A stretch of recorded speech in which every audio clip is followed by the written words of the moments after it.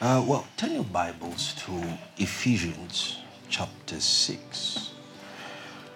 We've been discussing for the last 2 weeks, I reckon, on contention or contending for your destiny. It is God's or to God's benefit, to his profit, that his will for your life is established. One of the striking things in the prayer, what they call the Lord's Prayer, is the fact that Jesus tells us to ask God for his will to be done. It is striking because we would assume that God's will is already a matter of fact, right? But Jesus reveals to us that God's will in the earth is not done. That means what God wants or wanted to see in the earth as predestined by his sovereignty is not done. Think about it. This is God. For God to have his plans, purposes, or will on the earth not enforced, is not enforced. He's God. That would mean that there's something that's hindering God's success.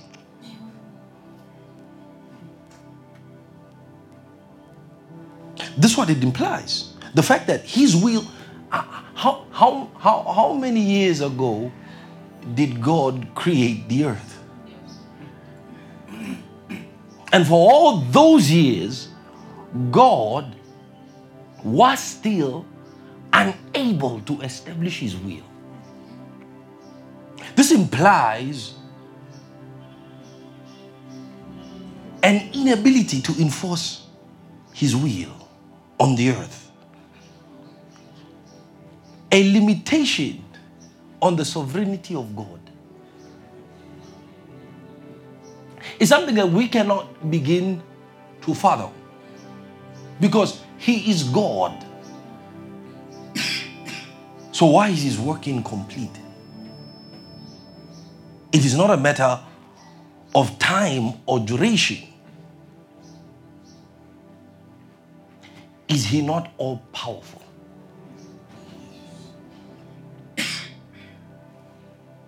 So how is it for so many years he's still been unable to enforce and establish his will?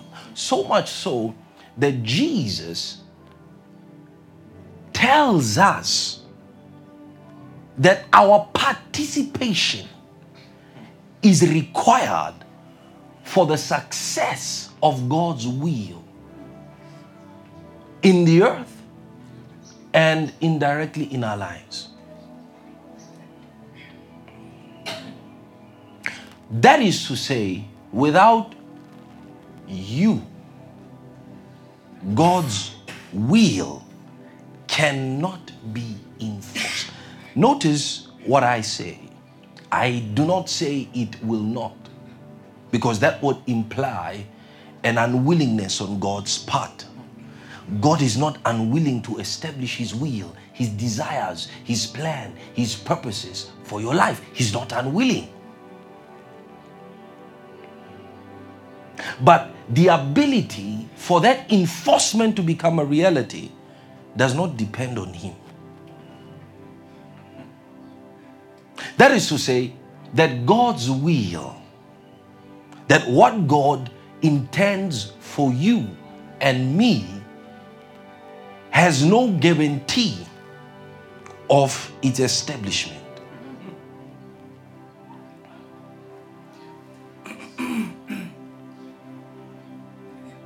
That you, by a refusal or lack of participation in the establishment of what God has predestined and pre-planned for you, can make God a failure.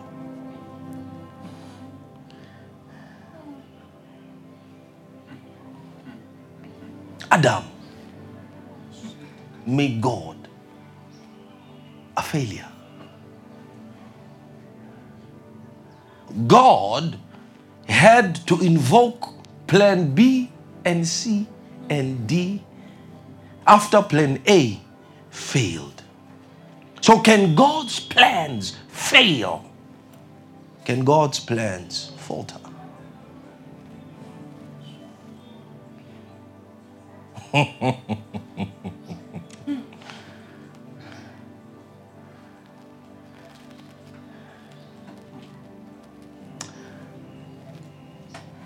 Jesus said, your will be done on earth.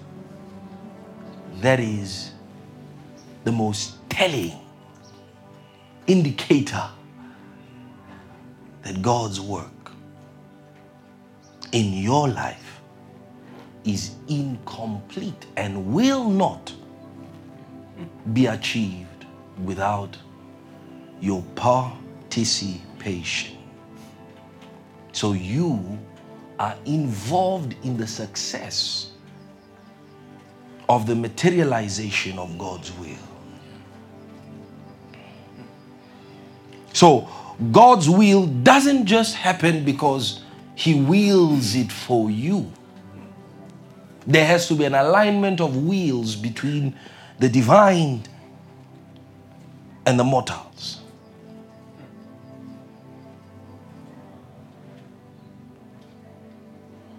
So it is easy thus to tell when your life is not in the will of God, when your alignment with God is not established. So the earth today is a reflection of the rebellion of mankind. So it is not as God willed it.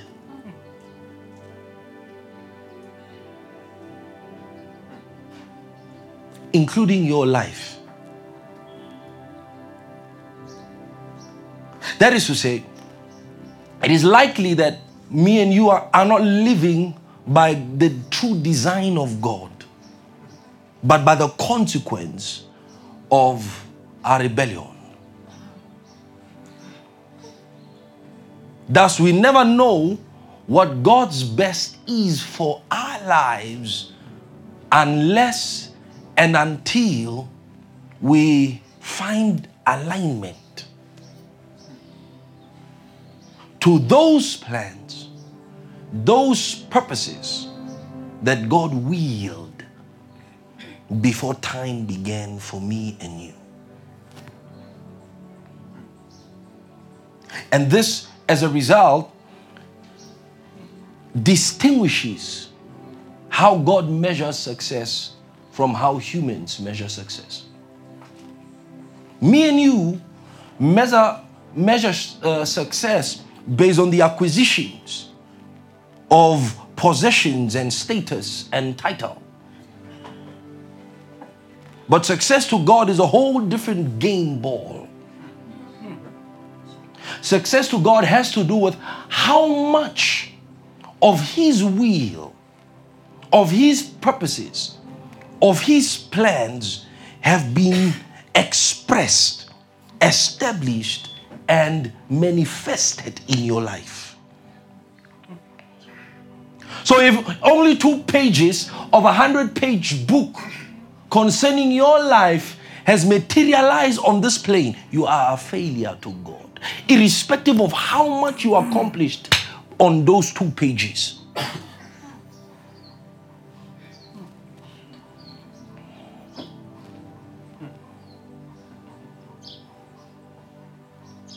So the acknowledgement of misalignment is important.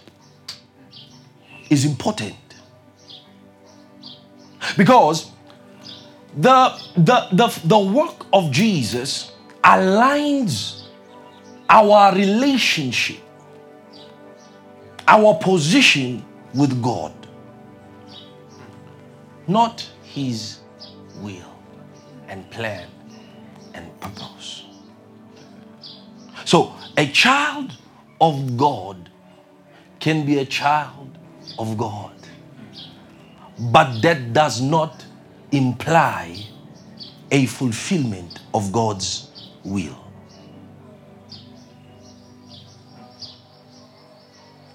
Your will be done. Your will be done on earth as it is in.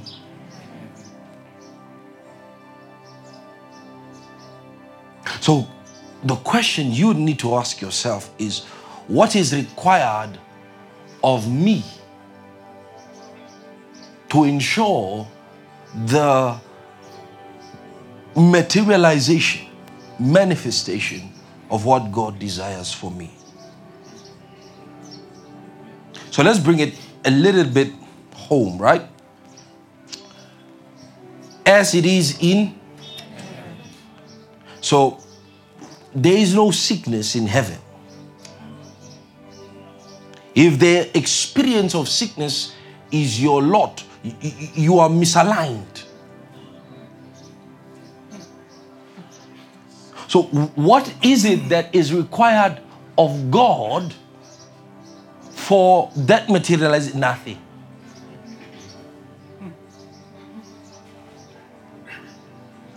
God is not going to do anything about your sickness. He is not. He is not going to do anything about. It is you who is going to have to do something. If you don't do something, nothing will happen. Why? Because everything that needed to be done about the health and healing of the human being has already been. As it is in heaven. There is no demonic activity and presence in heaven. So if you find yourself under the oppression of demonic activity and presence in your life and expect that God is going to do something, you may live and die, because God is not going to do something. As it is, there is no failure in heaven. So if you are under the pattern or the pattern of failure in your life, and you expect that God is going to help you, He will not. Because everything that has to do with your success, God has done. There is no poverty in heaven. So if you experience poverty, then God is not. As it is in Let it be done on earth as it is done. In heaven it is forever, O Lord. Forever, O Lord. Your word is settled with finality. Nothing more to be done in heaven. Your word. Your word. And that encompasses his will, his plans, his purposes, his desires, his dreams. So, every experience that does not resemble the accomplishment of God's will in heaven is a reflection of misalignment to God and his intentions for you. Now, this is in relation to the general will of God.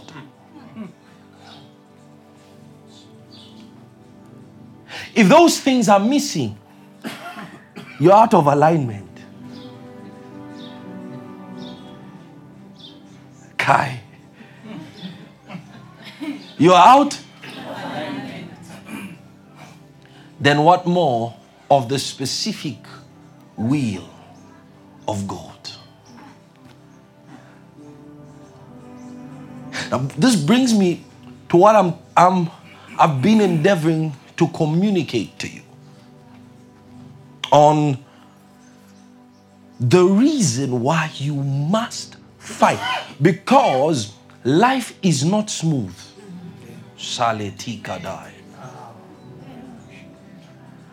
Life is not smooth sailing. This is what you must understand, and this is what you must be prepared for when you come and live life. And the reason why life is not smooth is not by design. Life is hard, not by design, but by consequence. The consequence of the rebellion of man. Life only became hard and tough for Adam after he transgressed and trespassed and committed treason against God. So by design, every man that lives in this planet will suffer the weight of the hardship placed on civilization. So you're going to have to fight. Makatia. Whether or not you prefer it. So God's intentions, desires, will, purposes, plans comes through the vehicle of contention. So no man receives or enjoy the benefits of what God determined for him without resistance.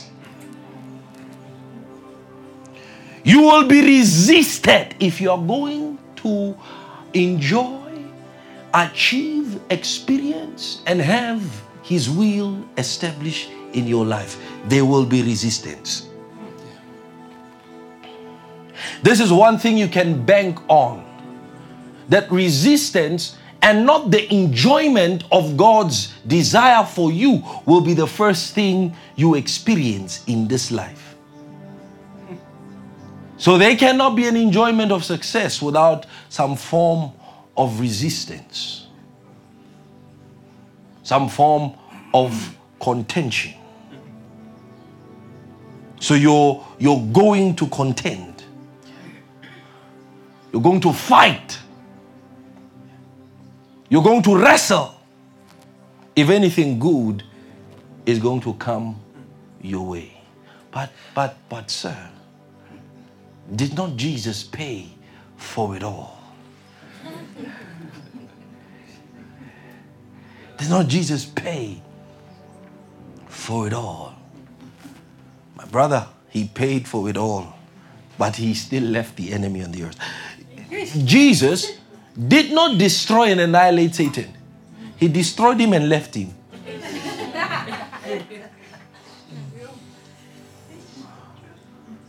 He still functions. He still operates. He destroyed him and left him. Because we would argue that why not remove him, annihilate him? Why leave him? We'll ask God when we get to heaven. So you've got to fight. There is some form of resistance you will face in your journey to your destiny. And there are three predominant areas that you have to fight, that you will face warfare. The first one is the flesh.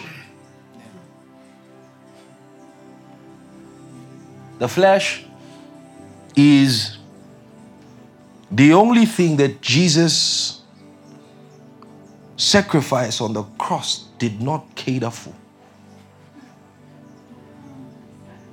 And it makes that part of warfare the most difficult to conquer. My God, these or die.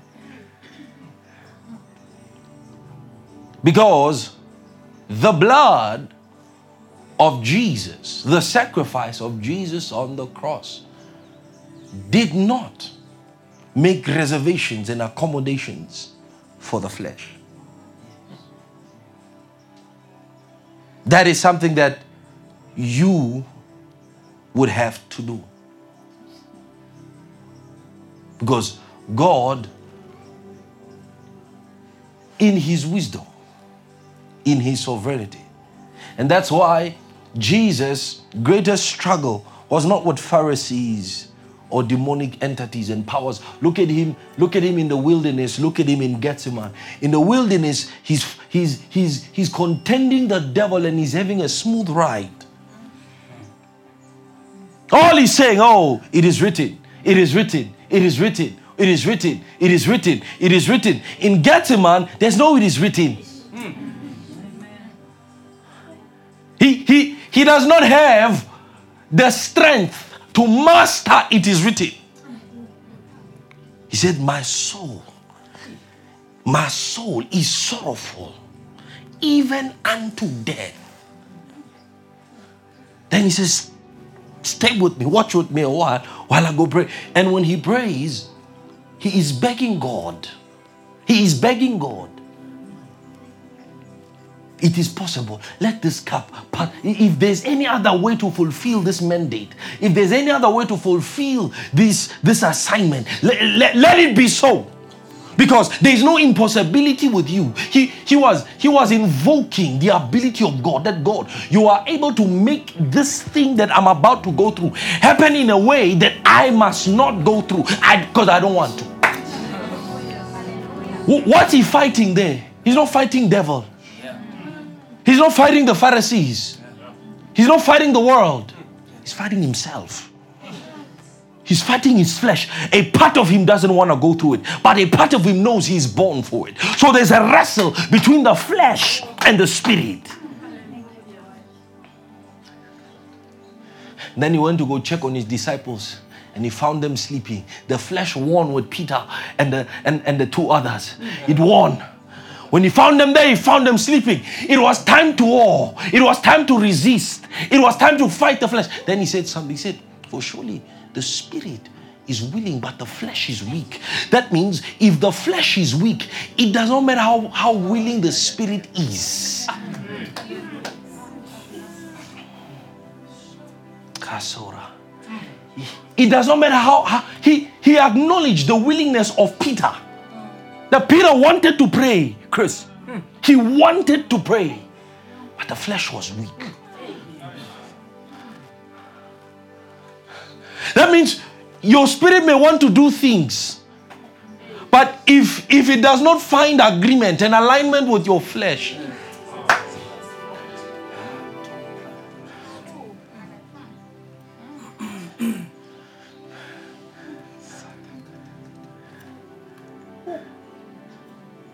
the flesh is weak. The flesh is weak. The will of the flesh is weak. Imagine, and it is that weakness that that disqualifies the spirit.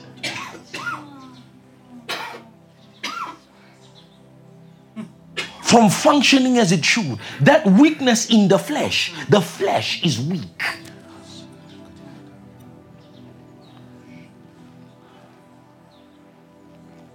How many times has your flesh robbed you? How many times has your flesh caused you to forfeit?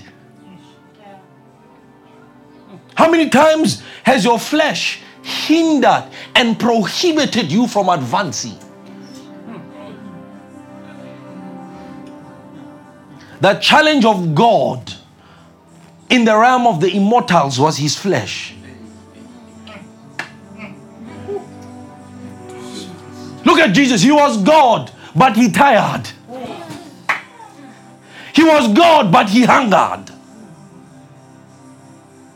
He was 100% God, yet he could not resist the limitations of his humanity. So there were certain points in his life where we see his divinity submit to his humanity. Not by reason of choice, but by reason of the limitations of this flesh. Yet his body was not of this world. His body was not like our body. It was an incorruptible body. You will not allow your Holy One to see corruption. Yet it, because it looked like flesh. So what more us who have it on? What more of us who have this thing on? Paul says, though we walk in the flesh, we do not but we wrestle with the flesh.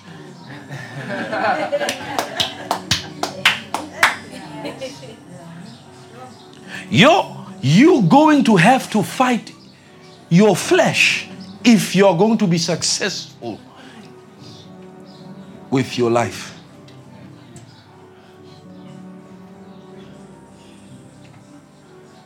So the location of the desires of the spirit must be found and known. You have to identify with what resonates with your spirit. For instance, there's nobody in this place that does not desire success. There's nobody in this place that does not desire abundance, that does not desire health. It is coded in your spirit. It is coded in your spirit. Remember, God is the God of abundance. He didn't say, let there be a tree. He didn't say, you understand? He said, let there be lights in the firmament. Not light, lights. He didn't say, let there be a tree. He said, trees. He didn't say, let there be a beast. He said, beasts. He's a God of abundance. And it is that DNA that is encoded within your own spirit. So the fabric of your spirit contains a coding, a yearning for success, abundance, prosperity, wealth, health, victory. It is in there. But when a man is unable to attain what is already coded in his spirit, then there is a problem. And the problem is the skin he is wearing.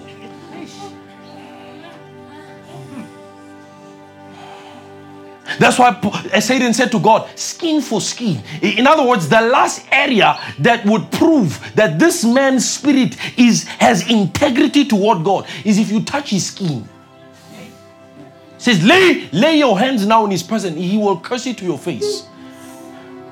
God said, do as you please. Just keep his spirit intact. He cast boils on Job. Why? Because when the wheel of the flesh becomes stronger than that of the spirit, that's when the true test is.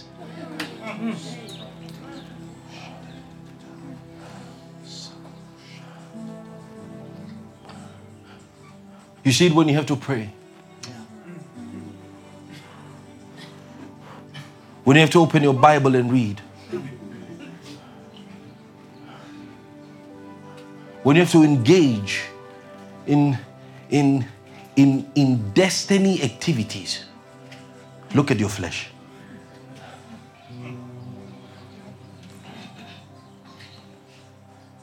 And the true sign of maturity in the spirit is the ability to subvert the flesh. Not your body, the flesh. Is what's inside. It's called sarx in the Greek. Sarx. It's the underlying passions, vices that exist within the layer of the body. Flesh is not soul.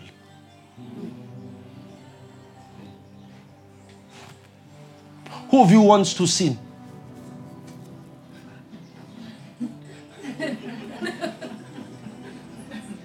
That means there is a law in your soul that prohibits, right? Not prohibit. There's a law in your soul that does not desire sin. It's there. But how many of you do sin?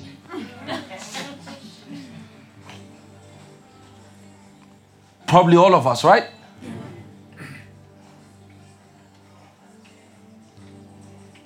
Right? Sin in the outer court is not the same as sin in the inner court.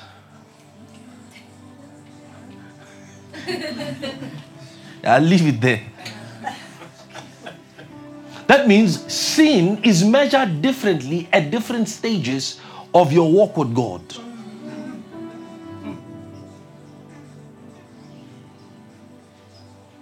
So what might be sin to you in level 2 of your walk might be sin in level 8.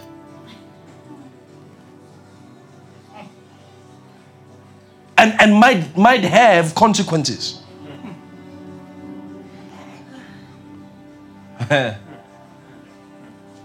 Right? So what causes us to sin is the flesh. What I do, I do not do. What I do not want to do, I do. Paul said, for I know there is nothing good in me that is in the flesh.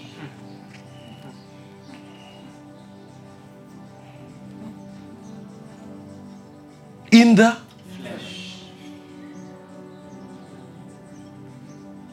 That is an area, if you can master, you are guaranteed success in the world of man. See, scholastic systems does not guarantee success. It's mastery over the flesh. To succeed in a field, you don't need prior information or knowledge concerning that subject. You just require the discipline for the acquisition of the body of knowledge that's required in that field. That means for every cause or for every field of expertise there is, those who have become masters have not become masters in that field because they had some special ability. No, they became masters because they disciplined their flesh to ensure success in that field. Why does wisdom cry out to the folly? Yet he says that wisdom is too high for a fool. Why does wisdom cry out to the simple one? Yet he says that wisdom is too lofty for a fool. That means that the fool has the propensity to acquire wisdom. Do you get that? In the same way that the poor has the potential to become rich. But the bridge between poverty and rich is mastery over the flesh.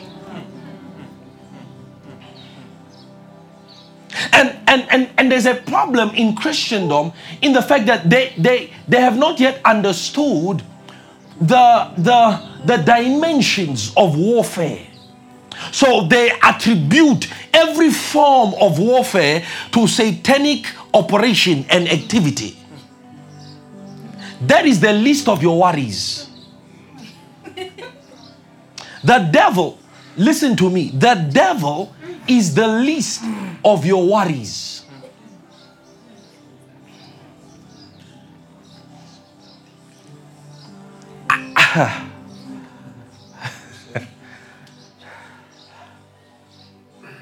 Oh my God.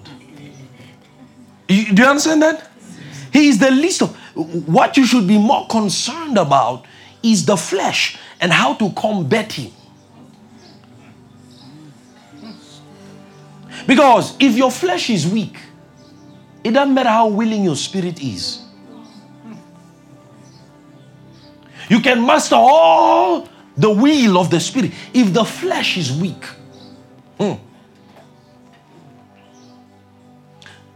the flesh will beat you. The flesh will beat you. Because we know war in the flesh. He knows it because any warfare carried out in the flesh. So Galatians, let's look at something in the scriptures. Galatians chapter 5. Hatakiza badai. Galatians chapter 5. After this, you will understand why there is so much failure in your life, so much unfulfillment in your life.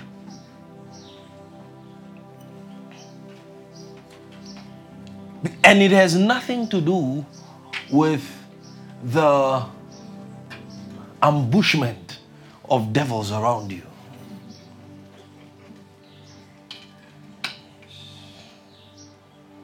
But everything to do with your failure in the flesh. The flesh is a big problem. But the scriptures provide us solutions on how to deal with the flesh. How to deal with the flesh. And he says, in order for you to master or have mastery over the flesh and to successfully keep the flesh under, he says, you have to walk in the Spirit. That is the only way you win in your warfare and contention against the flesh. Otherwise, you never reach your destiny. You sleep on like Peter, you never reach your destiny. A little sleep, a little slumber, a little folding of the hands, then suddenly, poverty shall come upon you like a prowler. In other words, you will become poverty's prey. That's what he says. You will become poverty's prey.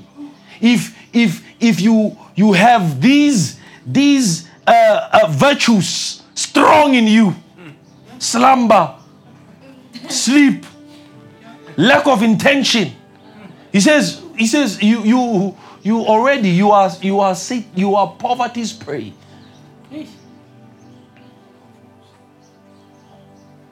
Not because Satan blew demons your way. Right? Devils are not a factor in poverty coming upon the individual like a prowler, right? Devil was not a factor.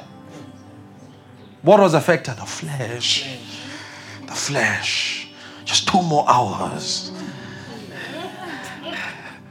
Yeah?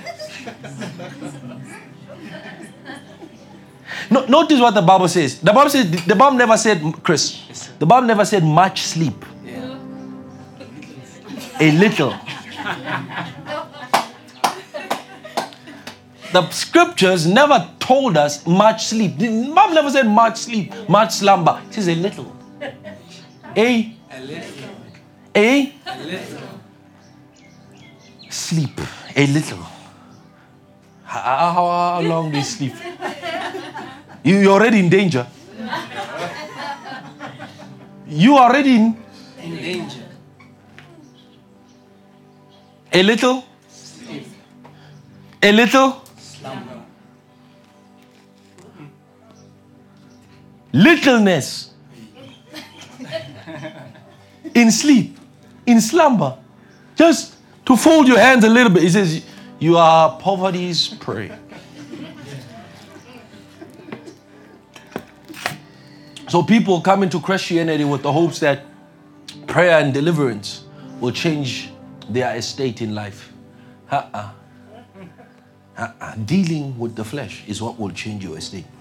That's why when things don't go people's way, they blame God. Right? Then after God, they blame the pastor. After the pastor, they blame the church. Then lastly, they blame Christianity as a whole. What's God have to do with your success?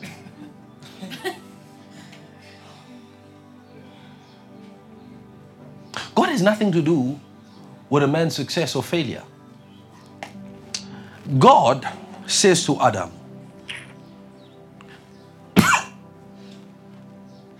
the day you eat, you die.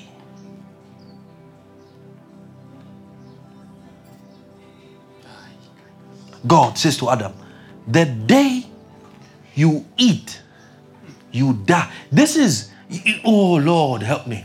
This is, child of God, the most interesting communication from God. The day you eat, you die. Now, why not create those trees if you want to eliminate the possibility of death? Because God could not have planted those trees, or could have made those trees invisible to who? He puts them right there. Then he said, the day you eat, you die.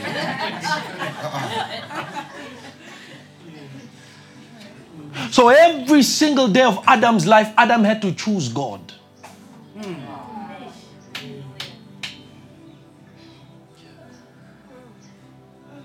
So you always have a plurality, a duality of choice. Death or life. Success or poverty. God never lays it on any man. Men choose it for themselves. There are men and people who grew up under impossible conditions, yet they made something out of their lives. Because God has nothing to do with your success or prosperity. He has everything to do with their availability. Poverty is available. Success is available. Life is available. Death is available. You must choose.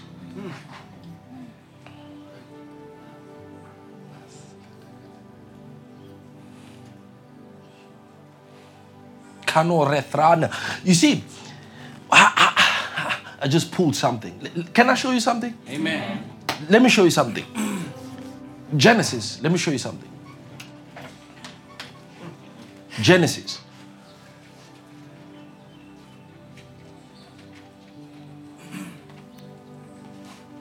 When men's lives fail, especially in Christianity, when you see men rise and fall, when you see lives come to desolation, it's not the devil. Is a loss of the love of God. You see, the Bible says love does not, cannot, does not. That's important. Right? A dog does not speak, not cannot speak. Does not makes reference to its nature, who it is. You see? Cannot refers to a possibility. We're not dealing with possibilities when it comes to love. We're dealing with the reality of its nature. It does not fail. So when failure makes itself apparent in a life, it means love either diminished or totally absconded.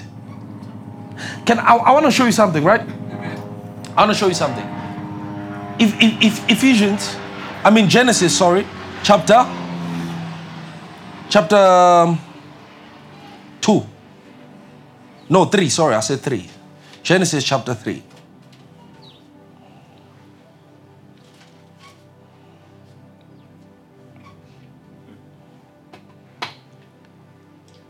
Verse 6.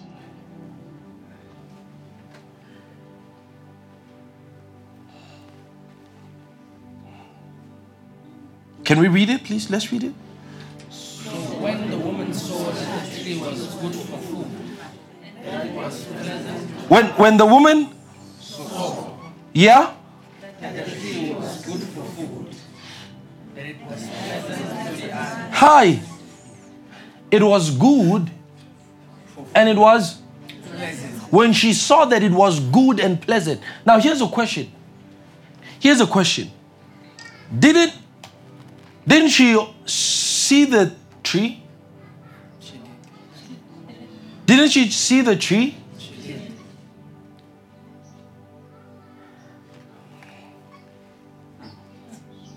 Read verse 2 and 3. And the woman said to the serpent, "You may eat the tree of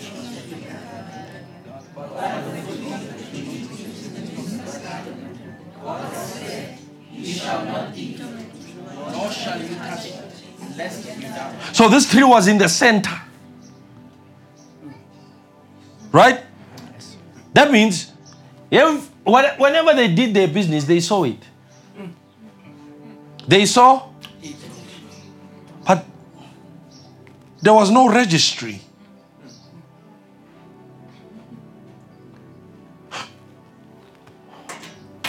Satan did something.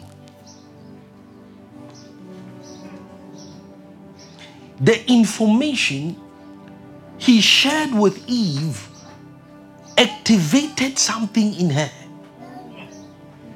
unlocked something. They saw, but nothing happened. But this time, she saw that the tree was Good for food. and pleasant to the eyes. So something had switched in Eve to propel her to finally pluck the food out of the tree. What happened? She saw. She what? She saw. That means sight activated the flesh. Activated the passions, pleasure. So all of a sudden she felt pleasure toward the fruit. But before she did not feel pleasure. What happened?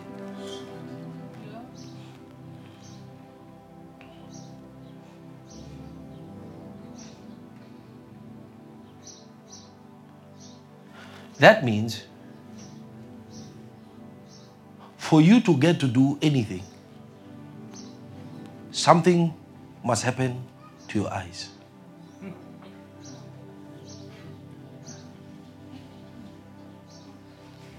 That means the reason why the flesh was a problem in Peter and the apostles' life and not a problem to Jesus was because of how they saw. How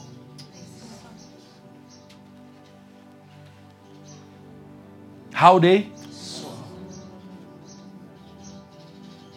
And how they saw was informed by what? By knowledge, information.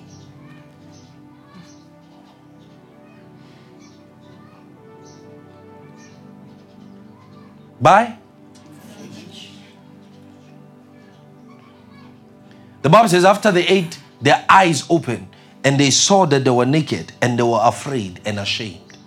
But in chapter 2, they were both naked and not ashamed. Now they are naked, they see themselves naked. That means that it was not imprinted in their consciousness. They had no information to discern what being naked means. Now their nakedness is uncovered. They are looking for leaves to cover themselves. All this time they were walking naked. If you walk naked now, out the street now, right? You'll probably be hurled after, right? Either batorumloi or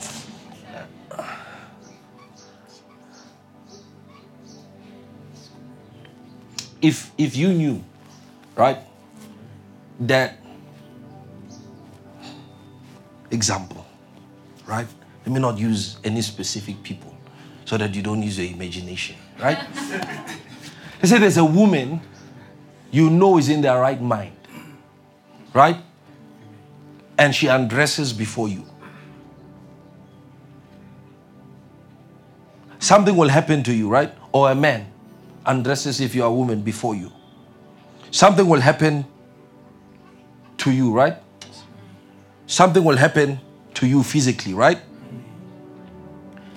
Let's just say you know that woman is right in her mind and she undresses before you. Like Potiphar's wife undressed before Joseph. If you don't stay, something will happen. Correct? Even though you did not want to or intend to. Correct? Correct? Now, assume that this woman or man that is uncovering themselves is known that they have serious mental conditions. They are not right in their head. And that this person, you know that this person is not right in their head, and they undress before you. Will something happen? The emotion will be different. With the other one, something arose. But because this other one is known, there's information that there's something not right in them. Even though the act is the same, they are naked. Nothing will, unless of course you're also. But naturally, nothing will happen to you. Right? Why is that so? Why? What caused a change in the way you perceive and feel toward that person?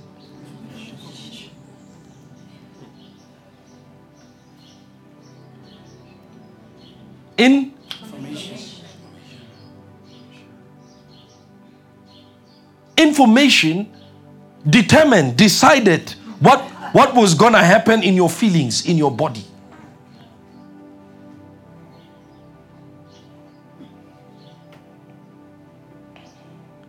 This means that sight is the activator of the flesh, and information is the activator of what? Of sight, the emotion of sight.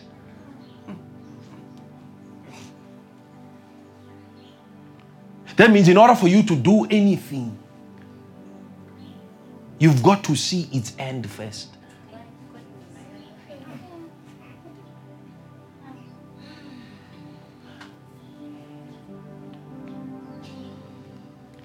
Paul says, men don't race for the sake of racing. He says when they race to win. You don't race to come out third or fourth. Nah, you race to win. That means the end goal in everybody's mind who is engaging in that activity is what? So what do they see? What is their motivator? Victory. Success. Not how they feel. That day they may be tired. But if they know they are going to be in a race, tiredness is not a motivator to them. What is a motivator? What they have what? Imagined and seen for themselves. So the entire fight of the flesh. 1 John chapter 2, verse 15. 1 John chapter 2, verse 15.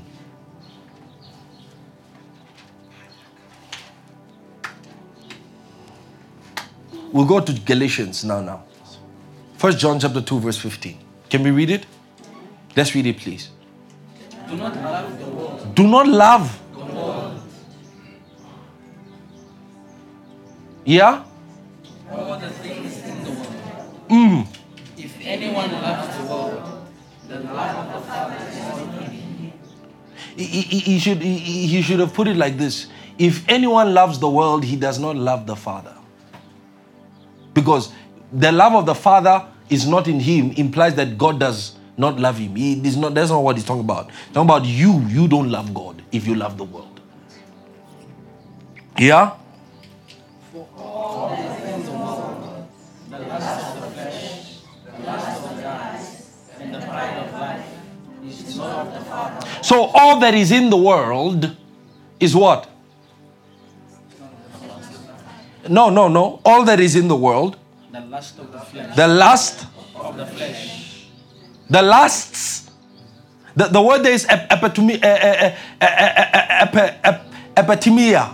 It means to want something that is forbidden. That is lust. You understand that?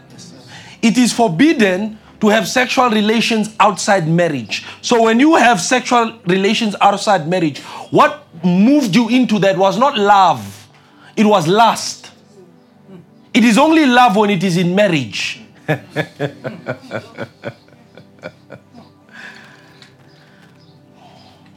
Why? Because we'll get into that. We'll get into that when we move into Galatians 5. But he says the lust of the flesh, yeah? The lust of the eyes. The lust of The eyes. Notice the flesh, the eyes, and the pride of life. The what? So the tree was forbidden. You see, here's the problem I find with many schools of thought, especially in theology, that says that the fruit was sex. Right? That Eve had sex with the devil. That's what many say, right? And their reasoning behind that is the fact that God said to Satan, your seed and her seed and stuff like that. And that the result of that sexual relation between Eve and Satan was Cain. Right? That Cain was the son of the serpent, and you don't know because you're not exposed to it, right? But it's a very, very propagated school of thought, especially as it relates to the doctrine of the seed of the serpent, right? But the problem is that God did not forbid Adam and Eve from having sex. That's where the theory loses its power.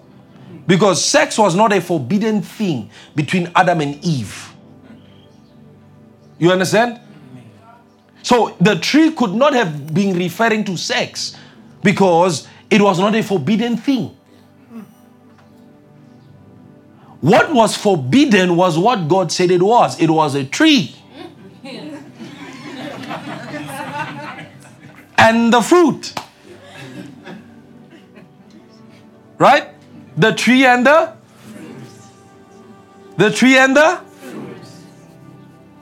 fruit. That was what was. So how did Satan get Eve to the point where she ate it?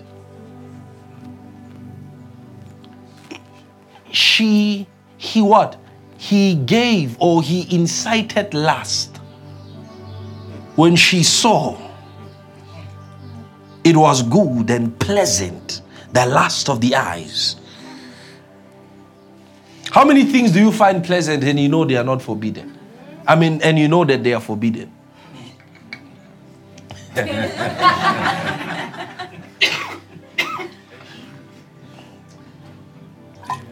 It's the flesh. The lusts of the flesh, the wants of the flesh, the desires, the passions of the flesh.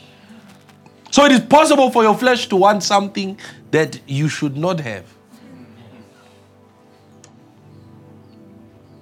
Right? So envy, covetousness, jealousy, all those things are workings of the flesh.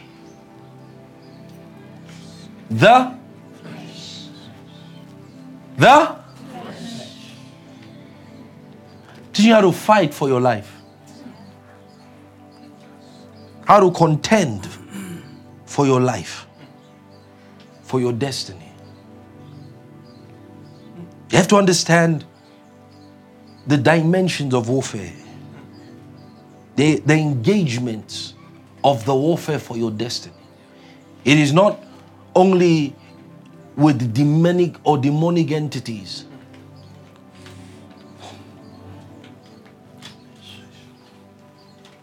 But it's something in your makeup that has been tweaked. And that's why I told you, Satan cannot, his greatest attacks are not in the spirit. They are in the flesh. Because he has an appetite for dust. He has an appetite for dust. That's his food. So it is consequential that he would bring the warfare to the dimensions where he stands to eat more and much more wholer foods. Because that is his whole food. Flesh.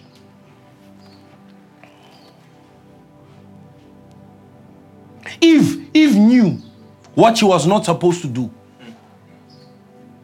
But the devil whipped him.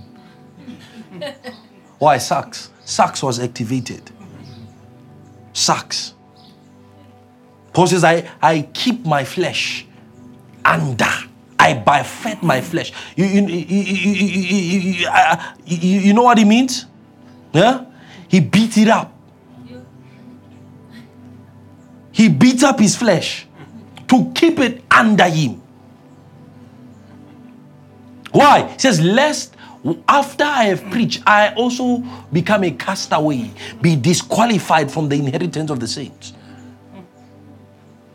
It's like what many preachers think. You pastors and ministers, they think that their gifts exempts them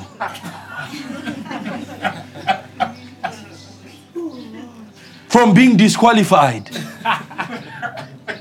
Can preach all your life and go to hell. All your life you preach and go to hell. Or sometimes not even go to hell, but lose all the reward of your ministry. Flesh is the only thing, flesh, that can disqualify you from your inheritance. The Bible says, let it be known that flesh and blood cannot inherit the kingdom of God. Flesh and blood. For the kingdom of God is not what? Eat and drink. You getting it? You getting it? Already you are seeing the picture. Why you are a failure. Because in the world, the measurement of success is how well a man's flesh has been tamed for the achievement of objective. Because the whole world runs on flesh. The whole machinery of this world runs on flesh. And those who are successful can be measured by what they did with flesh.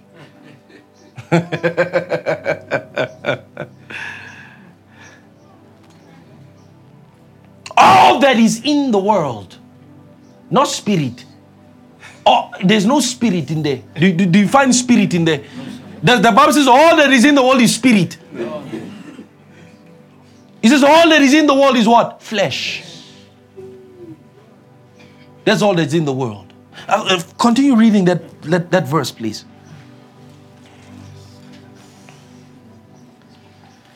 Yeah? For all that is in the world, the lust of the flesh, the lust of the eyes, and the pride of life, is not of the Father, but is of the world. And the world is passing away, and the lust of it. But he who does the will of God abides forever. Longevity. You want longevity in the spirit. He says the love of the Father. And I want to show you how this love operates.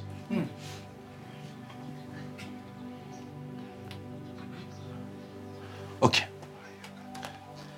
Luke.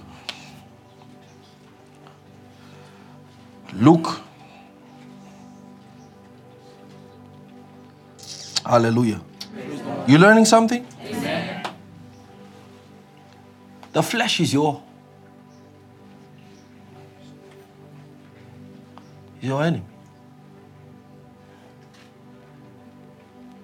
The Bible says enmity against God. He says it is not subject to the law of God, neither can it be. There's no possibility for your flesh to be agreeable with God. I didn't write the Bible. It says it is not subject to the law of God, nor can it be. I mean, the law of God cannot bring the flesh under. He says it's you. The only thing powerful enough to tame the flesh is the spirit of the flesh that inhabits it. In other words, only you can tame your flesh. I can't tame it, nor can God. Only you. And I'll provide you with the solutions that the Word of God gives us to subject our flesh.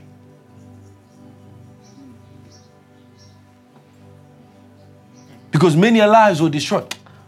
You tell your son, don't go to that party, or your daughter, don't go to that place. And he said, nah, but I want to go. All my friends are going. And he said, don't go. And they go. And they get hurt. What hurt that person? Eh? What betrayed that person? The lust of the flesh. You follow the flesh, you die.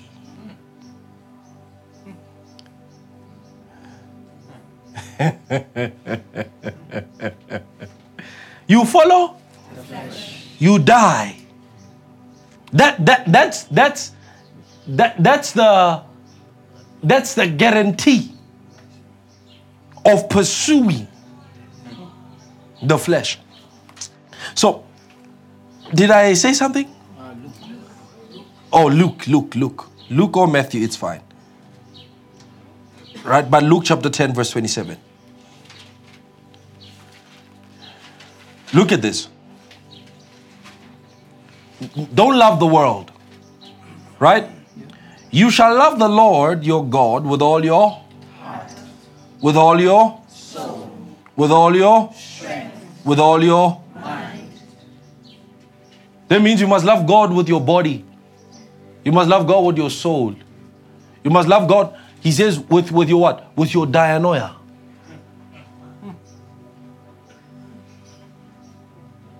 There was no love for God in Eve.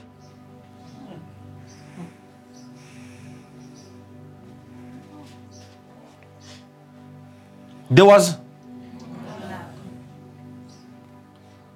the proof of love is not in affection. The proof of love is in obedience.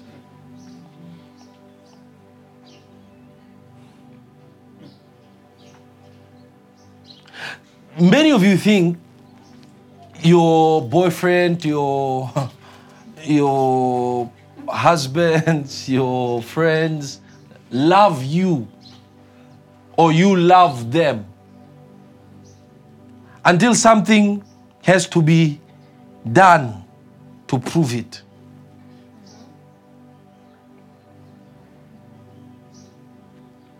Two, and love is provable.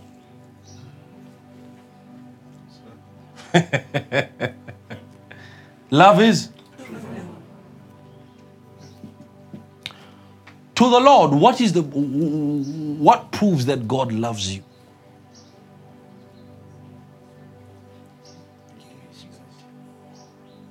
Jesus, Spirit. What proves that you love Him?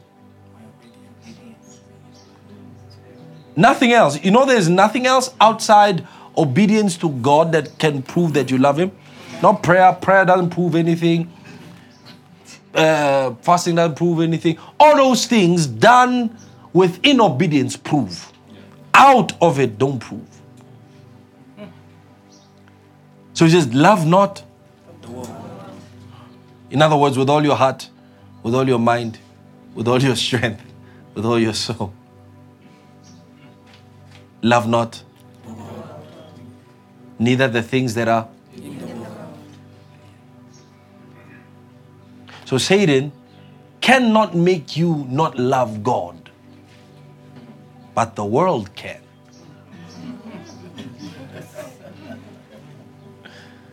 You see what I told you when I said He is the least of your worries? Because he cannot do anything that is already within the system. So the system is there to do what? To deflate your love for God. To dilute it. To corrupt it. So that it's easy to disobey God. Kai. You know, it's easy to disobey God with many of us. It's not a matter of a weakness of spirit. It's a weakness of flesh. Caused by what? A deflation, a dilution of love for God. Because if you love God, that is a defense. Because love for God births a fear for Him. A respect for Him. You can't say you love God without respecting Him. You can't say you love Him without respecting His precepts. But I am weak. That's the problem. That's the problem. You see that? And God judges us based on His interactions with us in our spirit. But our flesh, He says He will reward you, not what you do in your spirit, but the works done where? In the flesh. So the judgment is in the spirit, the rewards. So how much from God you'll receive, He says, is based on your dealings in the flesh. How successful were you in your dealings in...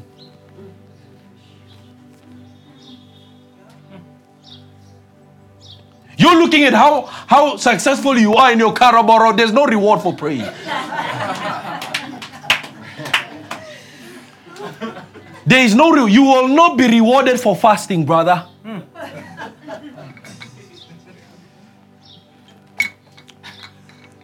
But you will be rewarded for your works in the flesh. Done in the flesh.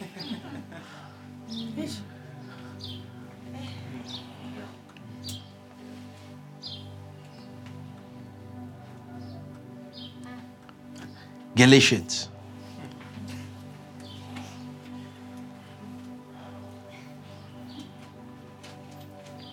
Omnipotent Father of mercy and grace, Thou art welcome in this this place. Thou art welcome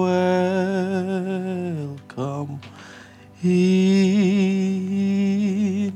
this place.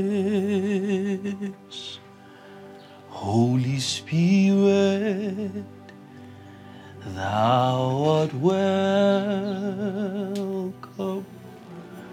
in this place. Holy Spirit, thou art welcome in this place. Omnipotent Father of mercy and grace, thou art welcome in this place. Thou art welcome in this place. Oh, thou art welcome in this place.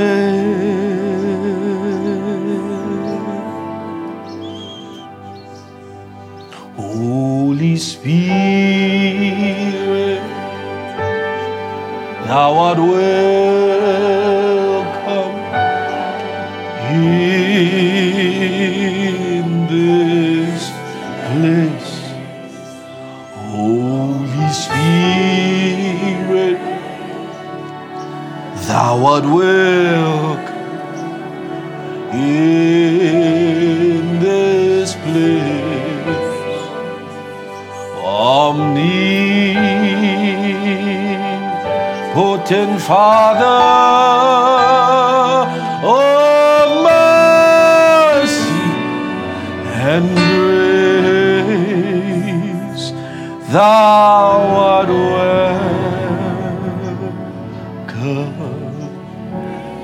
in this place. Thou art welcome in this place.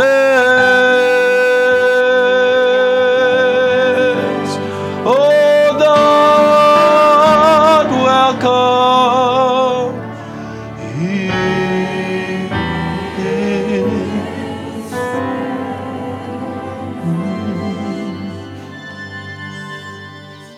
Lord, prepare me to be your sanctuary, pure and holy, tried and true. With thanksgiving, I'll be a living sanctuary, Lord, for you. With thanksgiving, I'll be a living sanctuary for you. Come breathe upon me, breath of God. Breathe upon me, Spirit of the Lord, as I lift my hands in surrender to your name, Most High. I'm yielding to your Spirit as I'm walking in your love. Jesus, Jesus, I adore. Jesus, I adore. Dear Lord Jesus, I adore your holy name.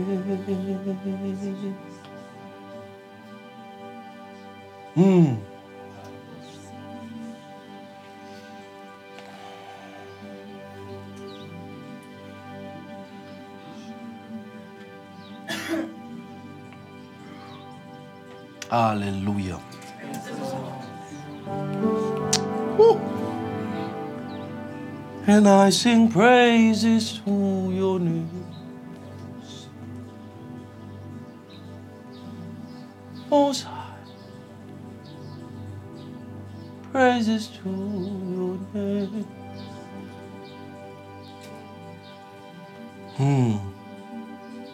Galatians chapter 5. Glory to God. Verse 16. Skathali gitrahata salega. Shale transe predigi bran shadia. Verse 16. I say then, yeah? Walk in the Spirit, and you shall not fulfill the lust of the flesh. Hi. Do what?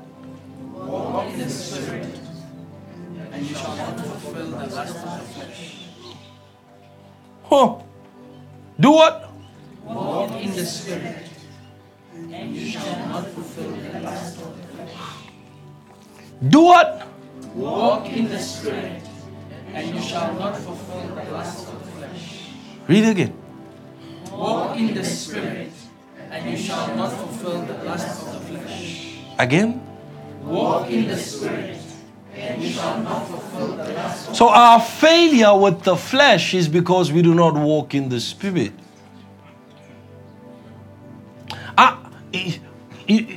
I like mirroring truth because it makes it easier for me to understand and measure where I am in relation to that truth. Are you having troubles in the flesh? He says you're not walking in the Spirit. So he is not saying to me and you, fight the flesh. He says walk in the Spirit. You see where your problem is? You are trying to deal with the flesh by dealing in the flesh. But he says walk in the Spirit. So your objectivity should be to walk in the Spirit and not dealing with the flesh. So your consciousness should be at walking in the Spirit. Walk in the Spirit, and you shall. It's a law. This is a law. This is a law. It's a law. He says, walk in the Spirit, and you will not fulfill. In other words, it will not get to the point where you do what is empty your spirit. Kasaradia. The temptations will come, but you will not fulfill them. Come, let's read. Let's read. For the flesh lusts against the Spirit. For the what? For the flesh. For the what? The flesh. Again, I told you that the devil is the least of your worries. Says for The flesh. The flesh does what? Lust against the Spirit. So the target of the flesh is the Spirit.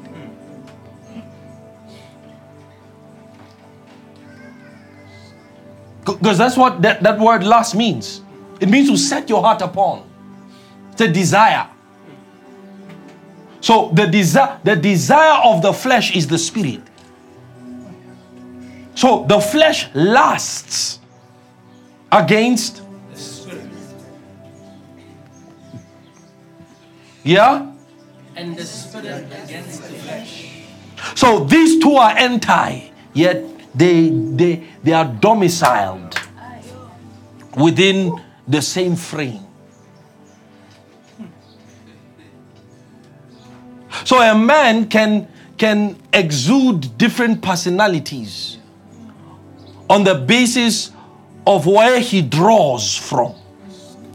It means if you draw from your spirit, Kanthalia, what will exude is that quality. If you draw from your flesh, the same will exude.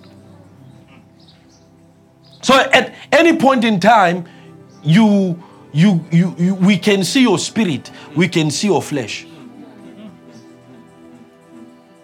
Because though there are two different dimensions of the existence of man, yet they live in one frame, they exist in one frame. So the flesh lusts against the spirit, and the spirit against, and listen to what he says, listen. And these are contrary to one another. Read it again, read it again. Read that whole verse again. And the spirit against the flesh. And these are contrary to one another. So who is the number one enemy of your success in life? Huh? Huh? Who's your number one enemy? The flesh. Who doesn't want you to prosper? The flesh. Who doesn't want you to be healthy? Who doesn't want you to succeed? Who doesn't want you to have a happy life? Who doesn't want you to have a happy marriage? Who doesn't want you to have a healthy relationship? Who doesn't want you to have a great career? Who, God? Says these two are what? Contrary. That means whatever is placed by God in your spirit, he says that is what your flesh will fight. That means if God has created you to be a preacher, says the flesh will fight that. That means whatever is in the spirit, the flesh will fight. And whatever is in the flesh, the spirit will fight. That means you are at constant war, constant contention. You don't need the devil. You see, at any point in time, you can say to the devil, "I devil, excuse me, I don't need you now. Don't bother me." And the devil will listen to you. You can't say that to the flesh. When you wake up, he's there. When you go to bed, he's there. When you are alone, he is there. He is always there with you.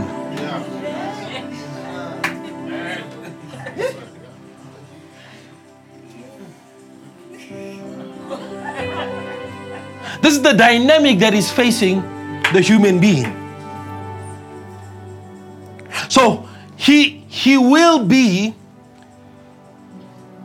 or the proportion to which he is successful in life will be directly measured by how much of his flesh he conquers.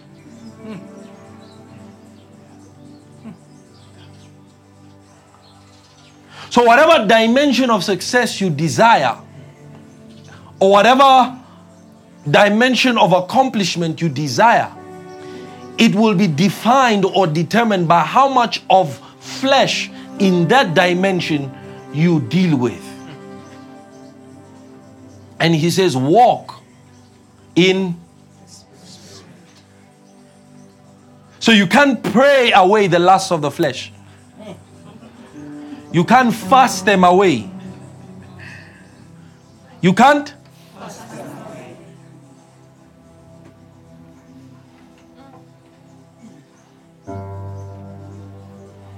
Addictions are what the flesh has made its home.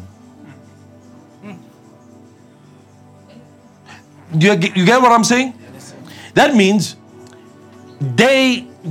those strongholds can be cast down, but whatever the flesh wants will always want.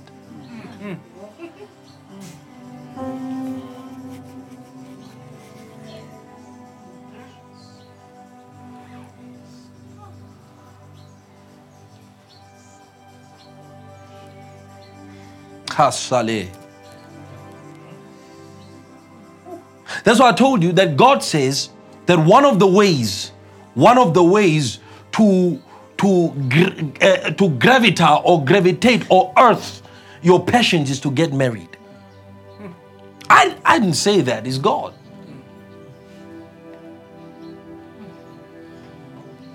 It's God.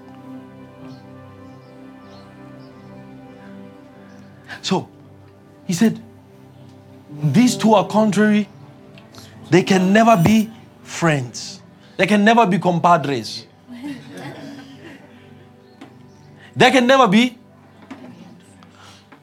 be companions. The flesh and the spirit, they don't mix.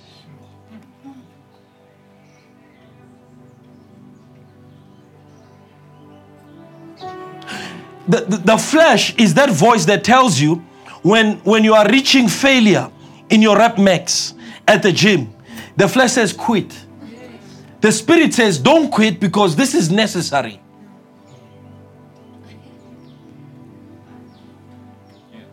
The flesh is that voice that tells you go to sleep when you have an exam tomorrow and you still haven't acquired all the knowledge, grasped all the knowledge. That's the flesh.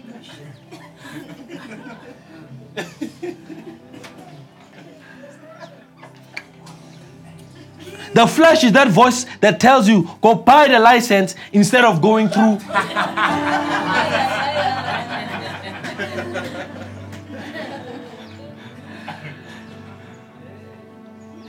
Is what?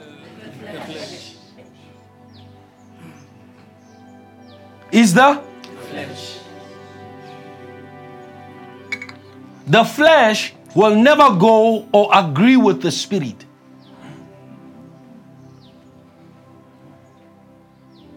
The flesh is that voice that says sleep. And you had planned that, okay, after this, I'm gonna pray. I'm gonna pray.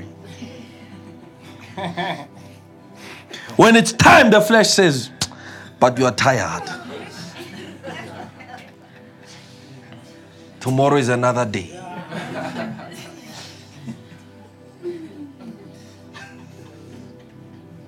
The flesh is that voice that says, kissy, kissy, we love each other most.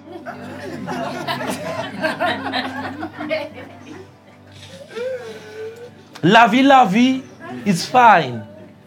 That's the flesh. Within the spirit is the entirety of God's law. That means everything that you should not be doing, your spirit knows. And it will inform you.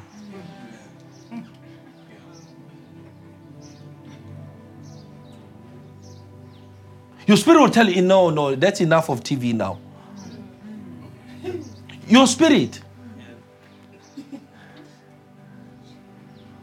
Why aren't you doing the things that make for success, but the things that make for failure you do excellently? It's because in your spirit, success is coded. So the job of your flesh is to ensure that that will is not established. So the first roadblock to success is the flesh. That means that the first roadblock in prayer in the spirit is the flesh. The first roadblock in any other objective you have in life is the flesh. Your first roadblock to a good marriage or to being married is the flesh.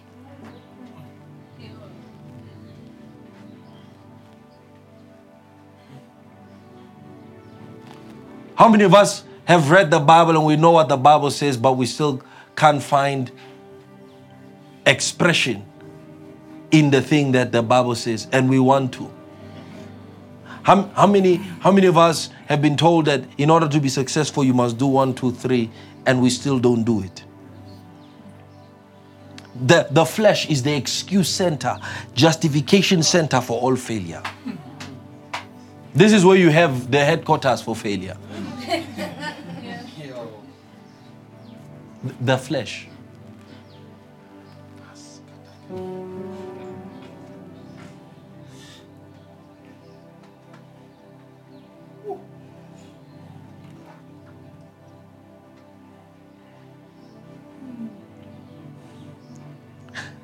Continue reading.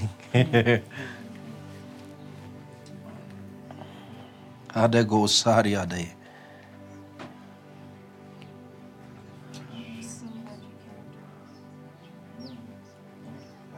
18, verse 18, yeah? But if you are led by the Spirit, you are not under the law.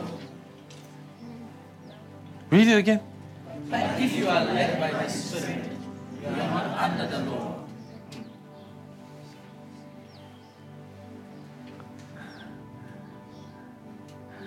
Read it again. But if you are led by the Spirit, you are not under the law. He's referring to a specific law which the flesh has taken advantage of to gain dominion over the soul, the spirit in the world.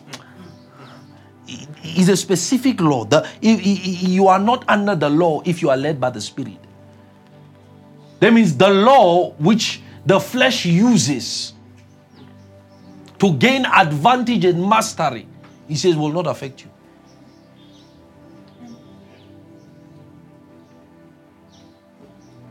Okay.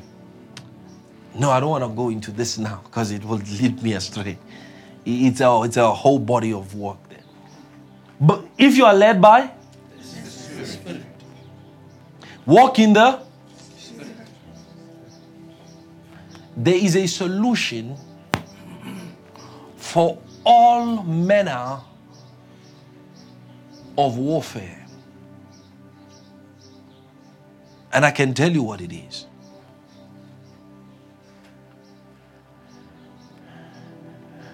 Let's read. I'll tell you. Let's read.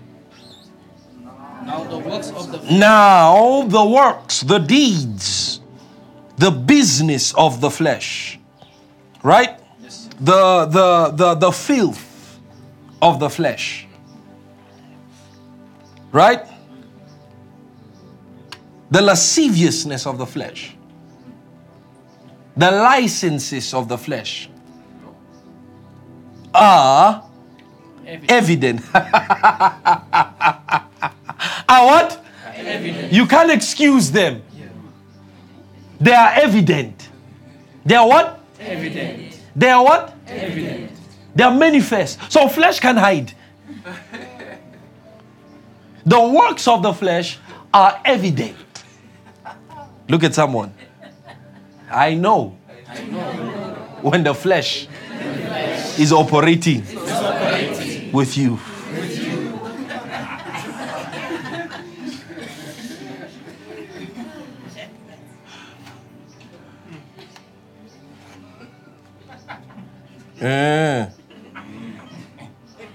Fleshy. Fleshy, fleshy.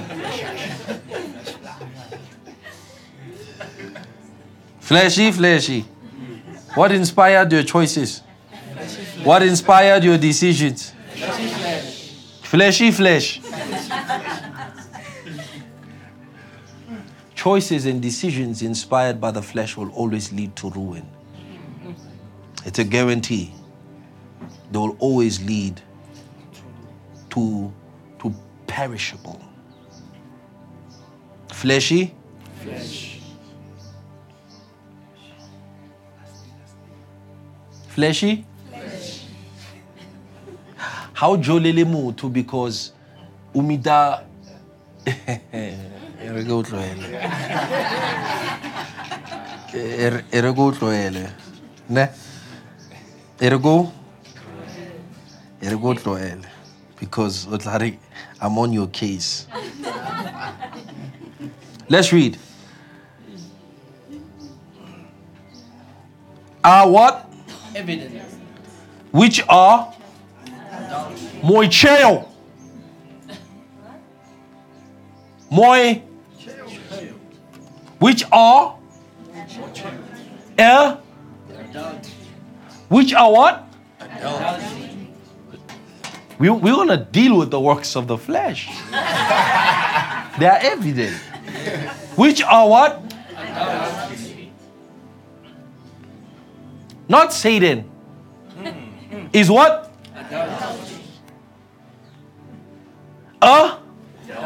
What is adultery? What is adultery? No? Yeah. Sexual immorality against another man's wife or against another wife's husband. Do you fit that category? Is your flesh involved in adultery?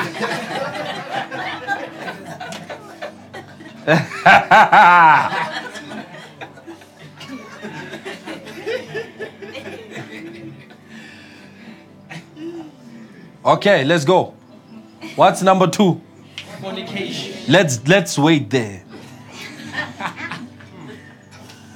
Fornication. Look at somebody dead in the eyes and say it.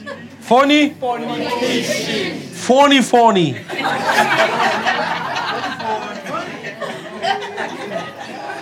Ask, are you phony? Ask, are you phony? Phony?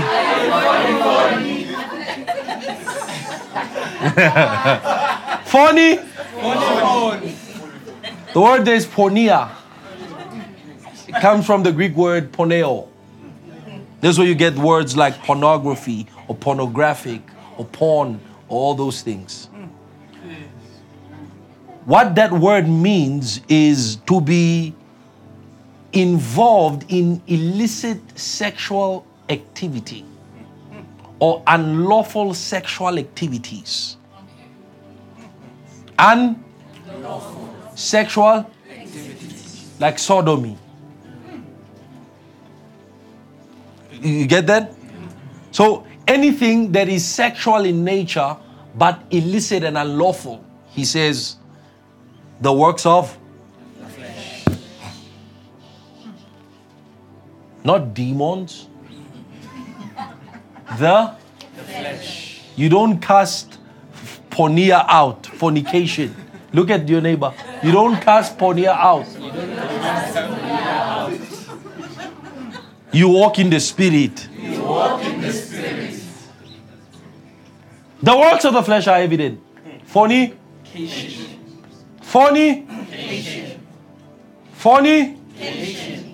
You get that, right? Amen. Homosexuality, lesbianism, bestiality. You know bestiality? You don't know bestiality? Man sleeping with animal? Bestiality. Oh, don't look, don't be like, whoa.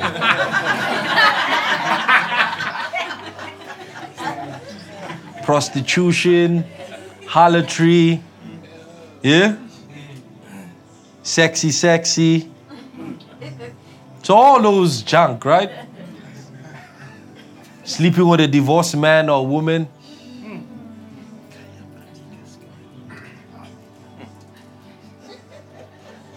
I'll leave it at that. Yeah. Drink my water.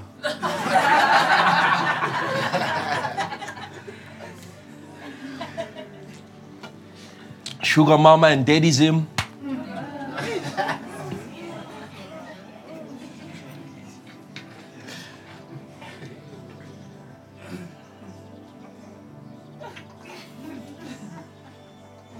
Get married and have sex. That's it. Like.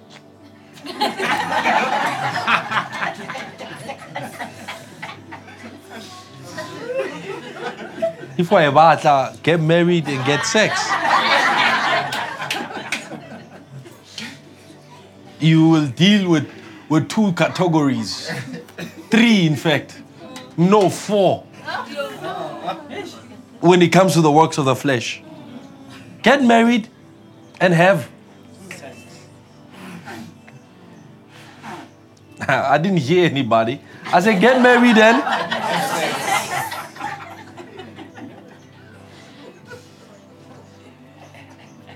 For how long are you going to have? And listen.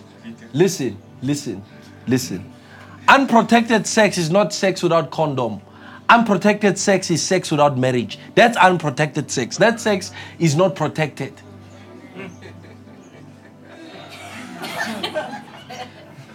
That's the one that's not protected. You're not safe that you had someone, oh, hell no. The only thing you're safe from is biological consequence. But all other consequences of that interaction, let me tell you, you are not safe. You are not safe.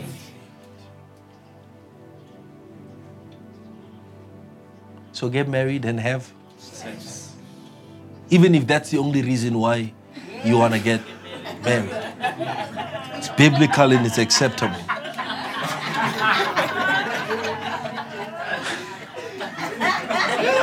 If you burn, if you are burning, do what?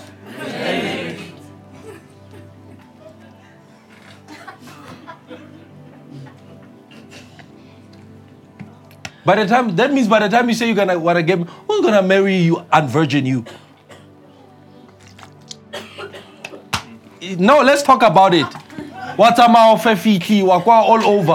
Who's gonna marry you? The time we decide or no, who's gonna marry you? We want unbroken systems. By the time you get married, your fountain is already flowed out. How now fountain? You are a dry desert. Who is gonna wanna marry you?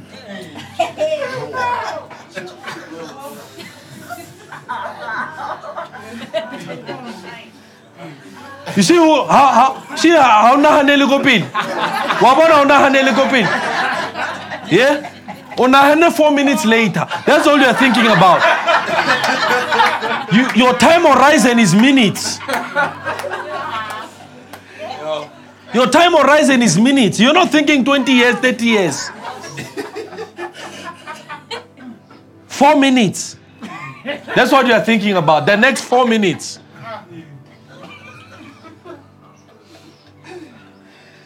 Ain't gonna marry no virgin. Maybe you can. I ain't no me.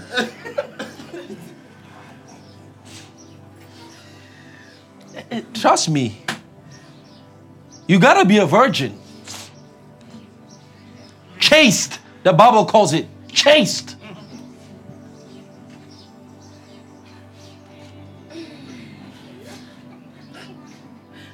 O bataki fita mola sense ko nyetsi ke tlhana le di extra house A5 le do le ma boy fiti le mo boy fiti le mo to tell you wa ke di extra house na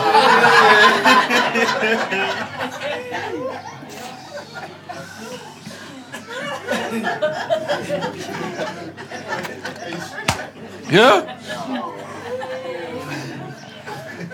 to tell you wa ke di extra house na Kinyetsing, put the tabakinyetsing mul.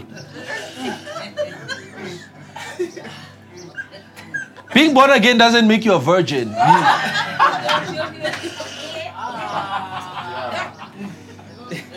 Kemang o jutiling.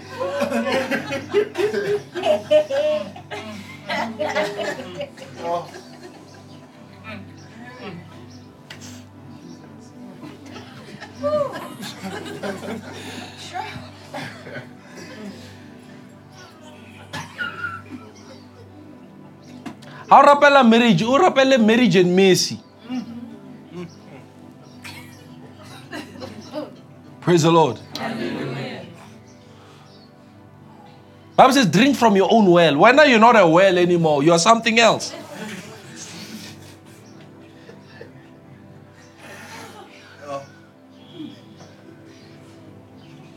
You see when I'm knitting? Fornication, 2 minutes. Opela when I got 4 minutes. Until ning. Opela until ning got 4 minutes.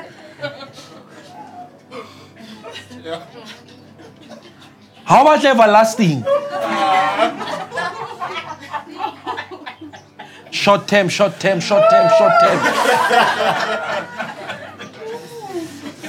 That's why sex ends up being an addiction. And you end up sleeping with any other Tom, Dick, and head who will avail themselves to you. Hallelujah. We're dealing with works of the flesh here. They're evident. They're evident. Once you start having sex, it's written all over your face. You can't hide it. It will show. It will show here. It will show everywhere. Everything changes. Sex changes you. Oh, God. Sex changes you. Oh, men of God, flee fornication and youthful lusts. Flee. Run. Azagari, chill and flee. Whenever you are flying into. We are running away from these things whenever you are diving into them. Yeah, whenever you are diving, head on, headstrong in. Oh, bold, yo. You're bold.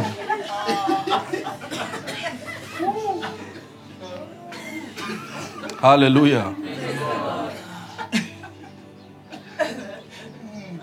Praise God.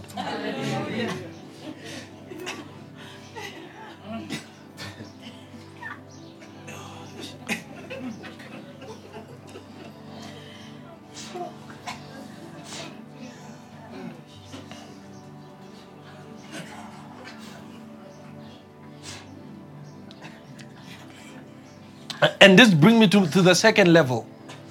To the second level. Uncleanness. Uncleanness is as a result of fornication. That's why I told you that once you fornicate, you are unclean. You are unclean. And let me tell you something. These two doors, they open up a door to a spirit called uncleanness. You know, once a person has an unclean spirit, oh my God, once an unclean spirit inhabits a body, that's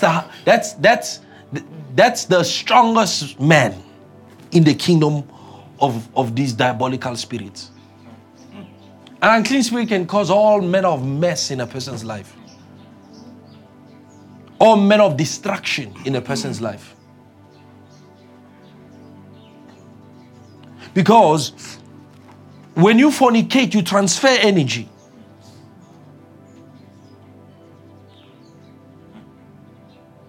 You transfer energy. You see, sex was meant to be not only a download or transference of biological reproduction things, but it was meant by God to be a download and a transference of energies, of spirits.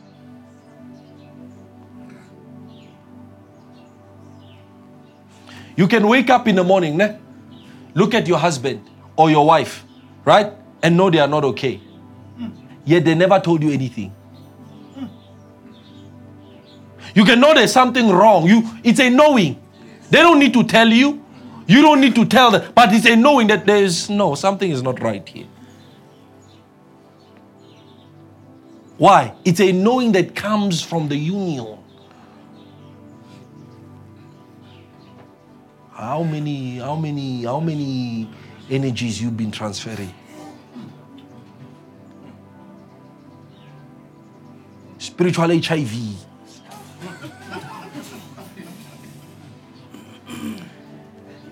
Yeah, but once you learn AIDS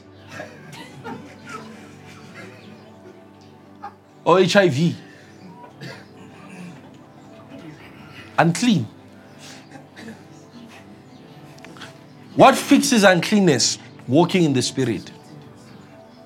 No, you see, these are things we don't talk about, right?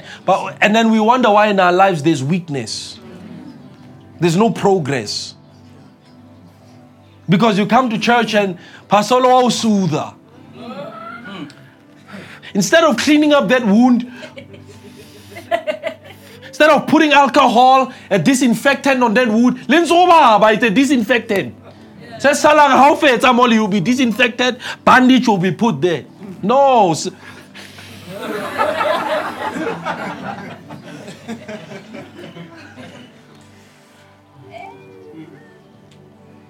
Most ministers don't heal you, they soothe you. And after to soothe you, after it's back again to square one.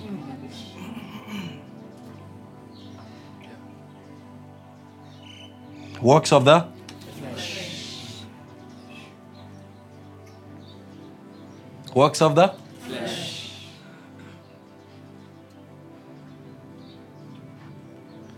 It's like driving a car without a license. Only that in the spirit, how not George.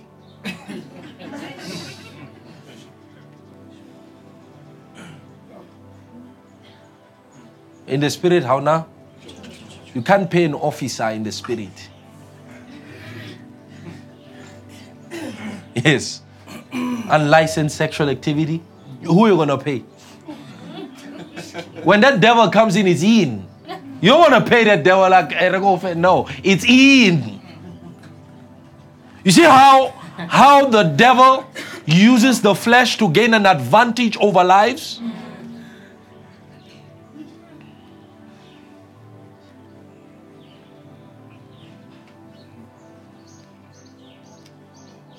And Satan knows how to profane a generation. You hear them say in advertisement, in marketing, sex sells. Sex. It sells, brother. It sells, sister. But it destroys.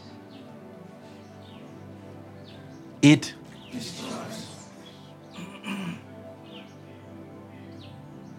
They say everything else is about sex except sex itself.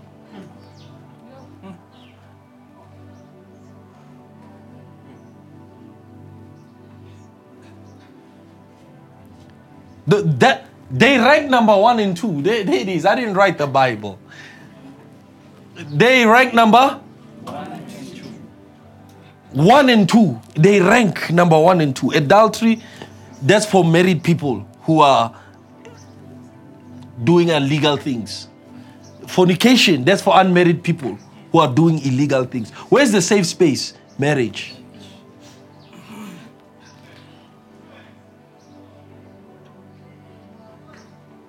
Marriage.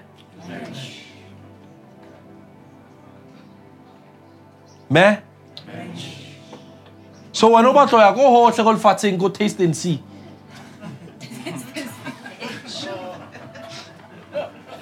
And after you have tasted, oh yeah, no, I think it's time for me to settle down.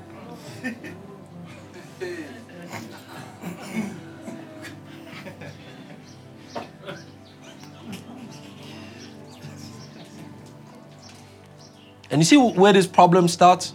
In the home. That's where this problem starts, in the home. It starts in the home. There's no laws, no principles in the home. There's no consequences in the home. Child goes outside, goes to have sex with 8 different men, and still comes live in your house. It's not that you don't know. Once a person starts having sex, they start changing. You see them, you can't tell them anything. Because it's a transference of energies, bro. You start exuding energies, you don't know where they're coming from.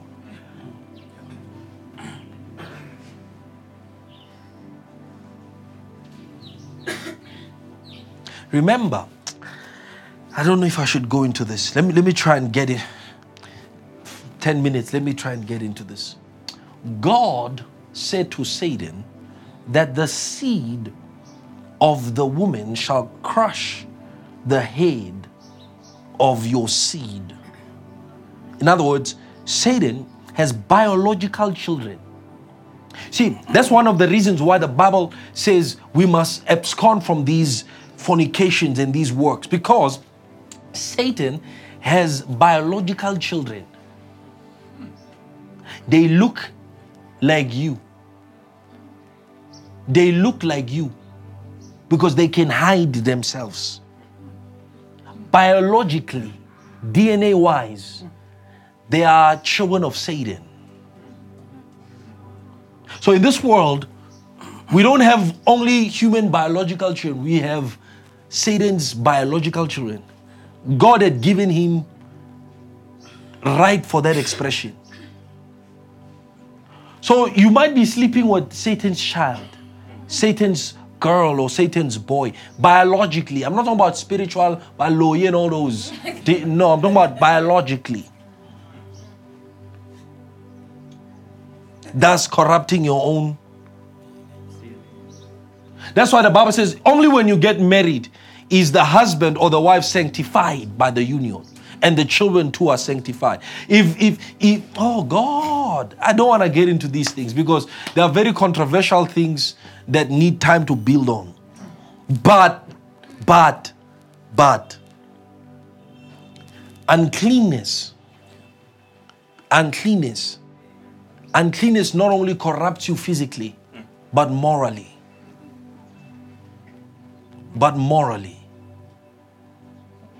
Our generation is morally unclean.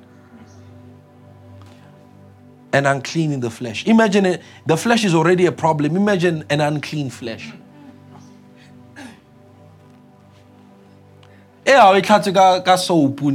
Shower gel. No, you don't get off that uncleanness like that. You know it again. After that 4 minutes.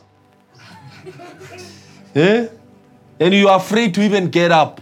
You don't know, you feel like dying. I get it, you know it. You on the side of the bed, mol.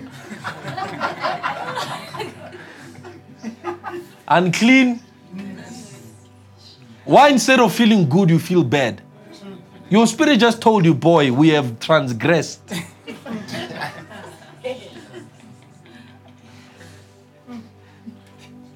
Yeah, maybe now you're not in it, but before then, you know, before the light came in, you know it, right? Yeah. And then with console, like, nah, I love you. We'll love each other, baby.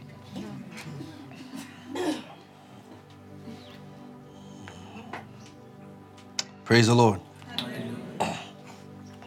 Adultery, fornication, uncleanness. Yeah? Lewdness is lasciviousness, right? Is like a lack of license. A lack of enkratia, a lack of sexual discipline. A lack of flesh discipline. Gluttons.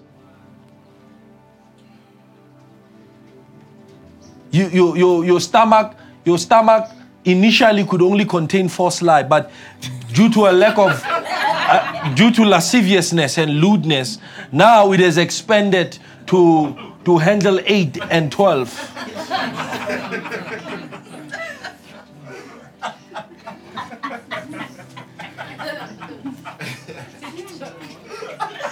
Ausuti. You eat beyond limits.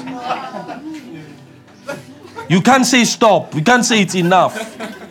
Lewdness. That's lewdness. Always, when I read, you are a packager.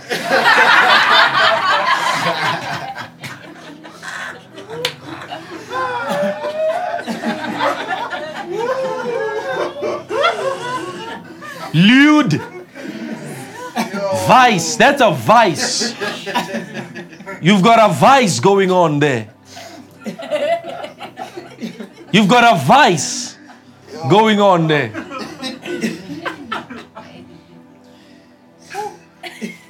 Lewdness. How many 3-pack? How many pack or not 4-pack? Lewdness. Why bona how about the bitching, how about ing? O graba reka di trolley ta biru putu sore. When like uso like 24 ingena njani ngapha.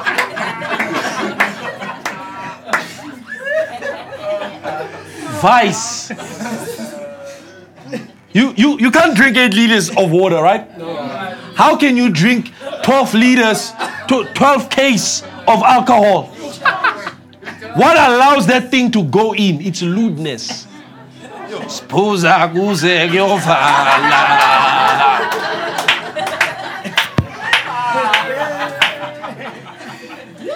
What's that? Lewdness. It's a vice.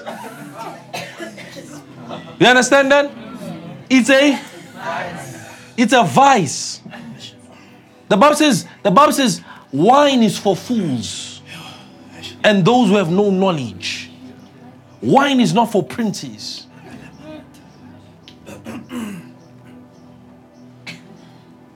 Sposa guze gyo. Lewd. Why do people drink alcohol? It's to heighten their experience of life. That's why people drink alcohol.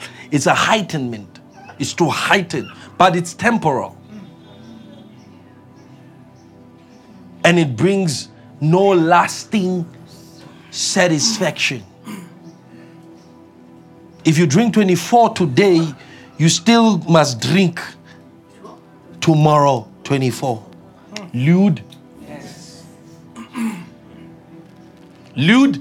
Yes. You get it? Yes. You get it? Yes. A lack of discipline. You can't hold yourself in. There's no enkratia. There's no temperance. Anything goes with you.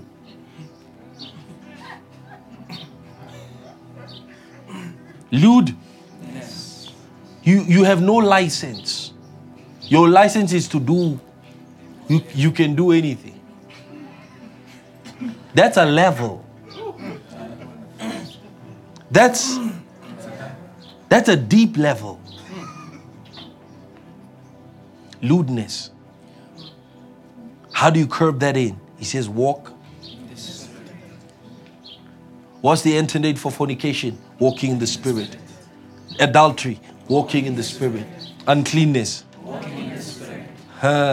Lewdness. Walking in the Spirit. Vices. You know those vices? Huh? Lao mlomo loose.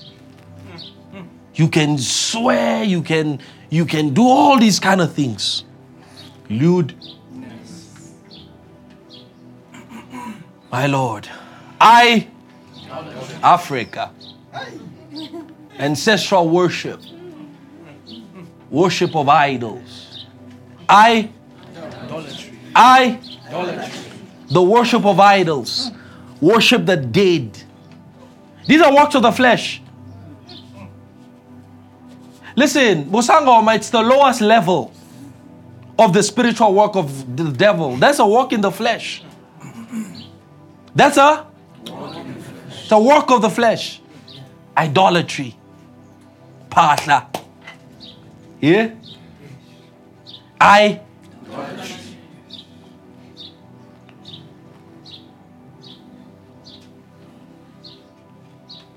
As mga kulma no ma.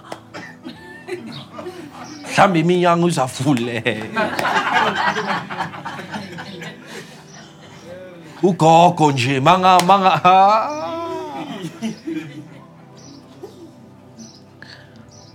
sorcery. Witchcraft. Magical arts.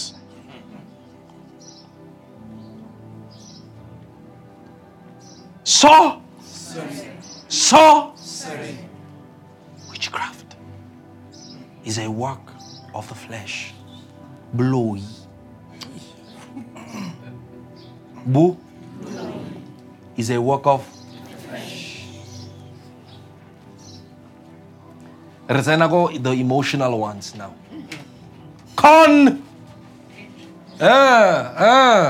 Oza. Strife. Aries. Conversational tensions.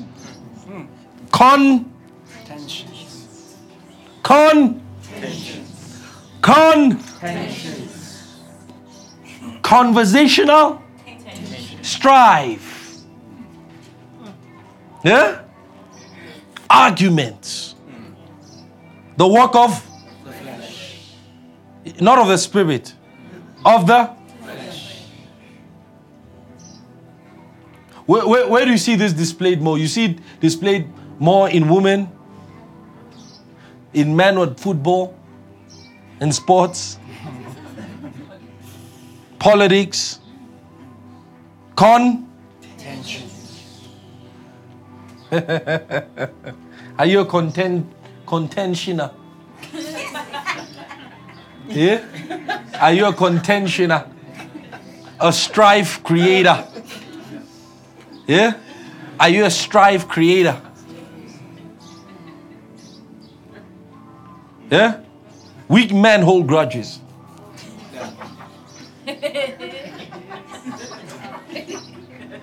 Women are weak by nature, so that's why they hold.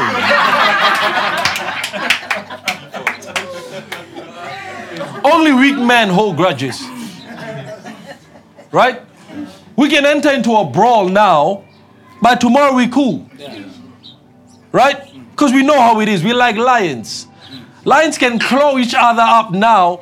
2 hours down the line, they chilling together, lying together. It's the laws of the game. Right? Let women enter into a brawl. It never ends.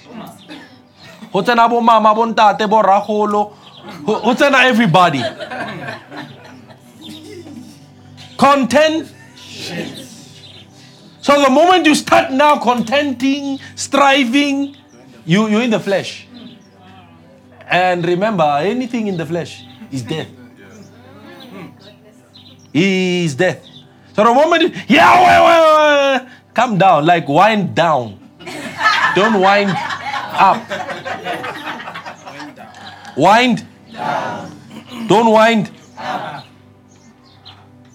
Because the only way you'll dilute that thing is how? Is what? Winding. So don't wind yourself. Yeah! Ask yourself, where is this thing ending? Where is this thing ending? Where? You know, it's not going to end well. Where is it going to end? The work of the flesh. Let's go to another level. Hey, what? Jealousies. What? Jealousies. What? Jealousies. Whew. What? Jealousies. Whew. What? Jealousies. Whew. What? Jealousies. Whew. What? Jealousies. Look at someone. Eyeball them. Eyeball. Jealousies. I ask them, are you jealous of me? Are you jealous of me?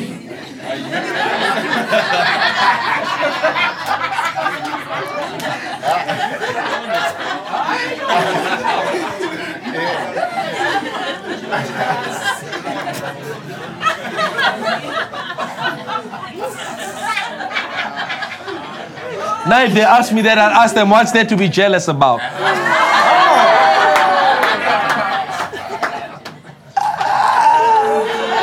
Are you jealous of me? Jealousy says it's a work of the flesh. Jealousies. Let's leave that one. Because if fool. That one, let's leave. Out. Burst of wrath. Hey, my God. Out. Burst of wrath. Outbursts of wrath. Nina. Nabaz. Outbursts of. And this one becomes more frequent the more older you grow.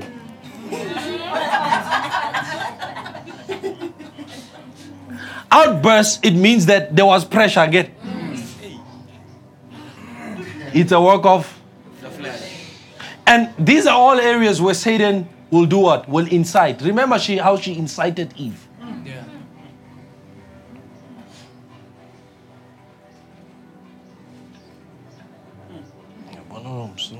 Promotion emsebenzini. Shikuthi kahle kahle labantu laba. Yazi, shikuthi ngiyababona labantu promotions, atholele promotion. Skip them out, kumnandi. Oh, hi. Yeah, ninja.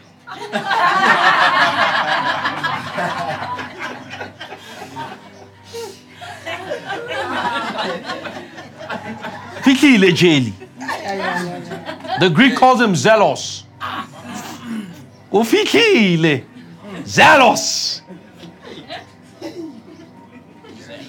Outbursts of anger, fits. Saloma na maternality fits. Yeah? And my God. Selfish Ambitions. Wow. It's a work of the selfish. It's a work of the. Let's read again. Wow, Chris, what is dissensions, bro? Division. D. When you're playing both sides. Yeah? Waiting, utloil. All of a sudden, hababona nabatloyan, marnebasa tloyan before. The Bible says, here's what the Bible says about a divisive person, a person who causes sedition, right? He says he's a dog.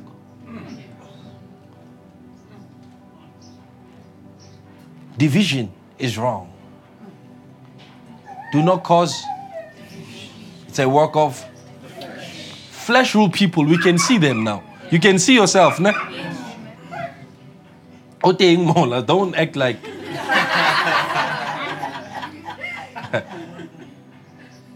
Heresies. You know what are heresies? Yeah? Factions. Party systems. Now I roll with this crew, not with this crew. It's a work of the flesh. You see them in churches, again? Yeah? You see them. Baba flow, this crew flow together. Ba flow together. Baba no kono flow together. And Baba nali beefnya na against this ones. Heresies. Yeah? Hera?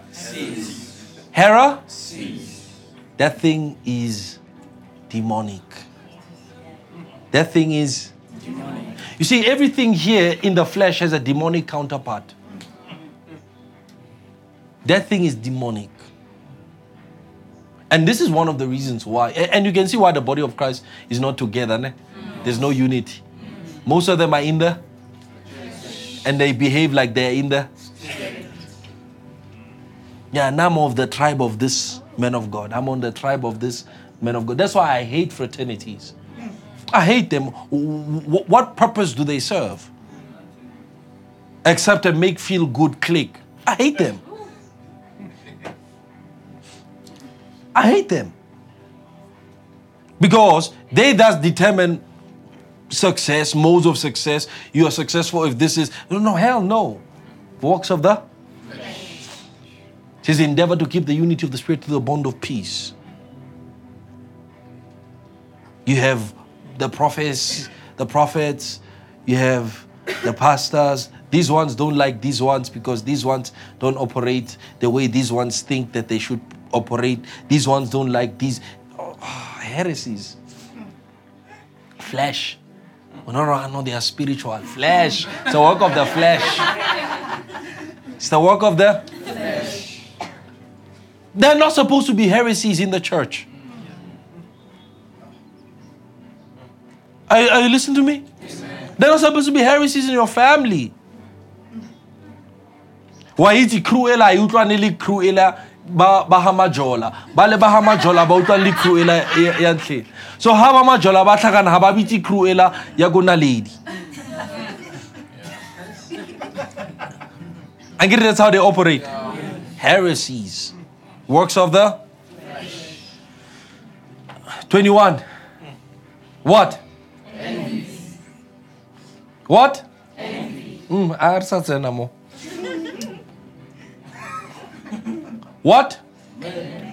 Drunkenness, revelries, and the like of which I tell you beforehand, just also as I told you in the past, that those who practice such things will not inherit.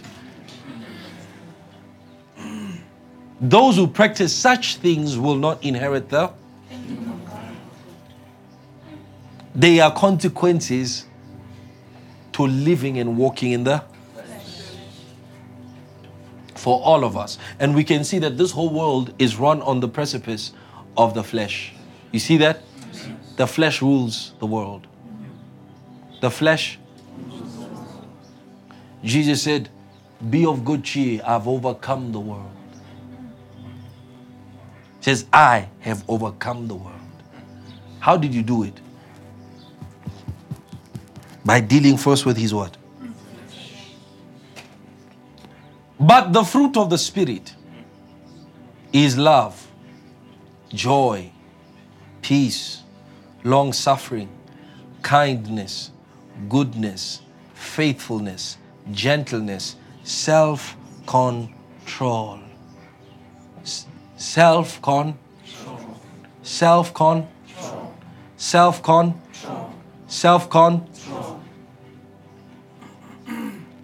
And those who are in Christ, against such.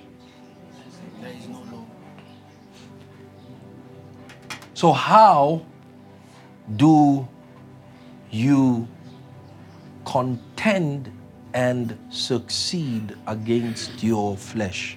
We done. How? It says walk. Walk. Sale transegredita. Walk in the Spirit. He didn't say pray in the Spirit. He says live in. Live in. Live in. Live in. Live in. Live in. So the only safe place for you is where? In the Spirit. So where is the Spirit? What is the Spirit? What is he talking about when he says walk in the Spirit? Is he referring to a place or is he referring to a person? When he says live in the Spirit, is he referring to a place or is he referring to a person? What is he talking about? What is the key to victory over the flesh? Do you know the victory over the flesh? He says walk in the Spirit. Walk in the Spirit does not carry the message effectively. Live in the Spirit. How then do you live in the Spirit? What does it mean to live in the Spirit? What is it about the Spirit that would give me mastery over the flesh? And when is he talking about the Spirit? Is he talking about my spirit? He's talking about God's Spirit. What Spirit is he talking about?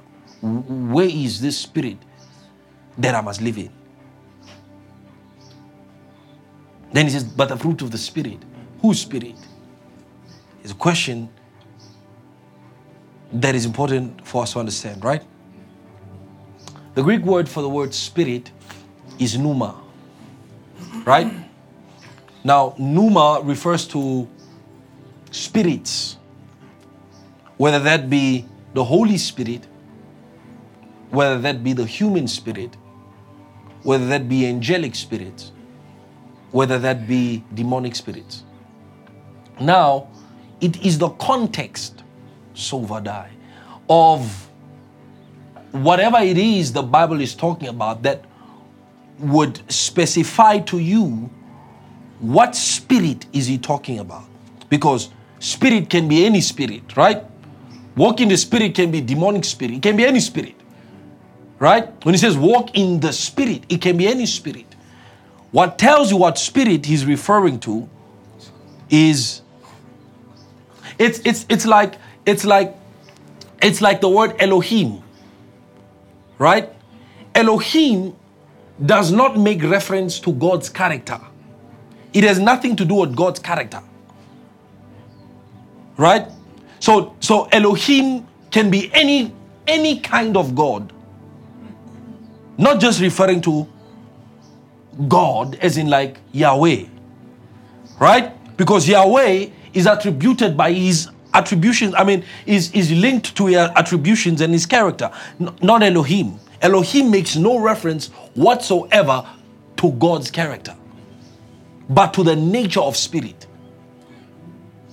So God, that's what the Bible says, he is God of gods. And that's why he says, there is no other God above me. He acknowledges that they are gods. Do you know God acknowledges that they are gods? Because of what they are Elohim in nature. So it's the same way with Pneuma, right? Pneuma does not make a reference to the characteristic or the character of spirit, but the nature of spirit. So when the Bible says, walk in the spirit, you would need to look at the context to define what realm or what nature of spirit is referring to. Right? Flesh and spirit, is he referring to the Holy Ghost? Is he referring to angelic spirit? Is he referring to demonic spirit? Is he referring to human spirit? That's how you can decipher what he's saying. Okay? So, he says, walk in the spirit. Question is it the Holy Spirit or the human spirit?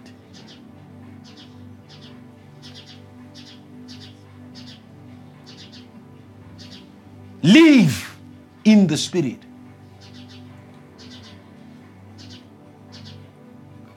God's spirit or your spirit?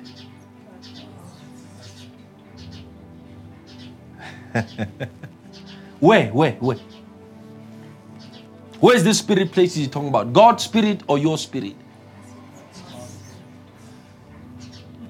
So, is it God's spirit that the flesh is antagonizing against? It's whose spirit? All right. So, whose spirit is he referring to? Your spirit. So if you live by the dictations of your spirit, he says, you will conquer the flesh. So the reason why the flesh in your life is not conquered is because your spirit is not what? Is not at the helm of your life. Is not navigating your life. Is not deciding your life. I ask you, you know what is right. Why don't you do it?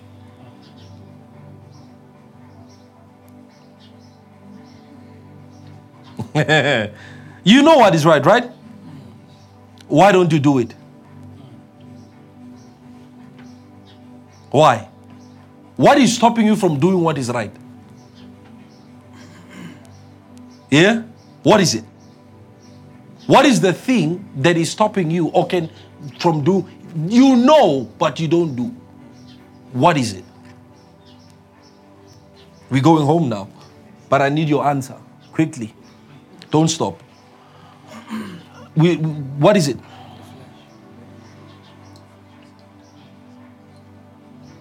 So the thing that should be helping you go do what is right, where is it?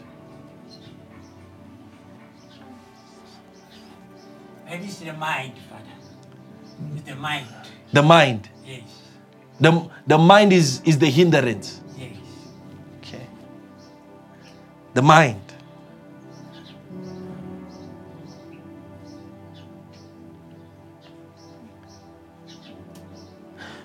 What is God telling us? God is telling us that we will not extract success from the potential of our spirit in any objective of life until we learn to function by our spirit. And he told you the function of your spirit. He's told you the function of your spirit. He said the fruit of the spirit is what? Is what? Is what? He said, against such there is no law. He just said, if you are led by the Spirit, you are not under the law. And then he says to you, he gives you the features that can conquer flesh.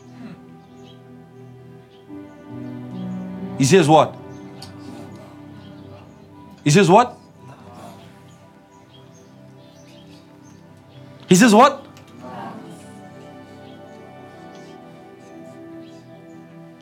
That means to be led by the Spirit is to be led by?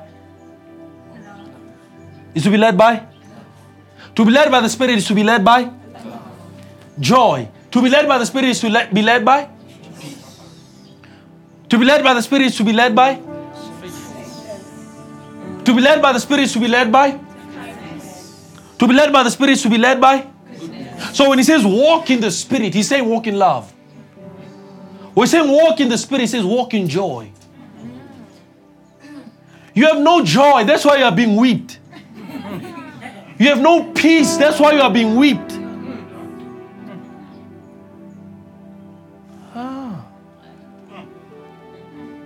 Because you thought that walking in the Spirit means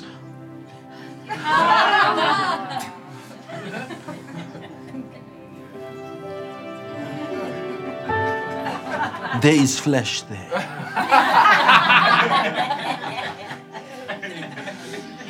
Now he says the works of the flesh are evident. That means the works of the Spirit are also what? Evident. If you walk in the flesh, it will be evident. If you walk in the Spirit, it will be evident. Some people say, I'm in the Spirit. How? What's the evidence? Because there has to be evidence. You've got to have evidence for walking in the Spirit.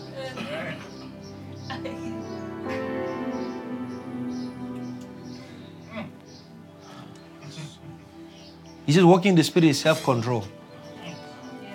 Self-control.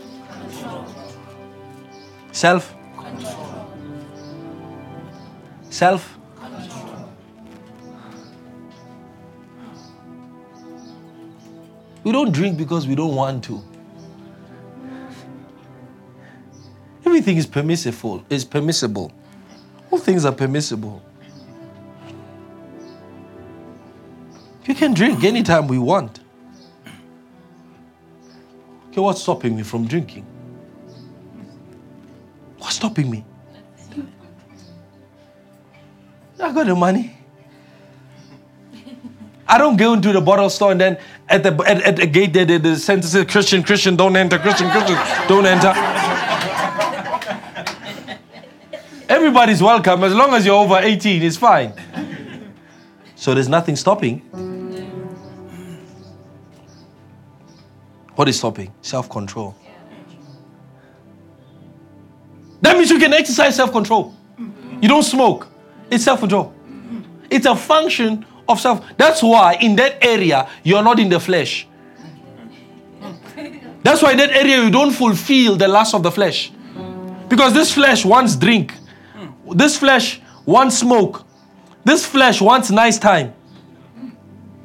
So if you don't do those things, that means in that area, the flesh is dead.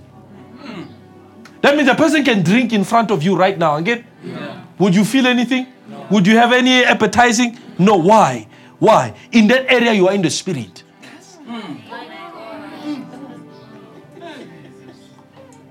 So in the areas where your flesh is alive, you are not in the Spirit. So he says anger, jealousy, outbursts of wrath. He says you don't walk in the Spirit. You don't walk in joy. You don't walk in peace. You get that? So there's a lack of the feature, of the function, of the work of the Spirit in that area. So what do? What do? The same way you outburst. They say, who taught you how to outburst wrath? Who taught you how to strive? What was there a school you went into to learn how to argue? Tell me what university? Where did you learn? It was free of charge. How much did you pay to learn how to argue? You paid nothing, but you're a specialist. You are a specialist in arguing. Nobody can tell you anything, you. But you went to no university.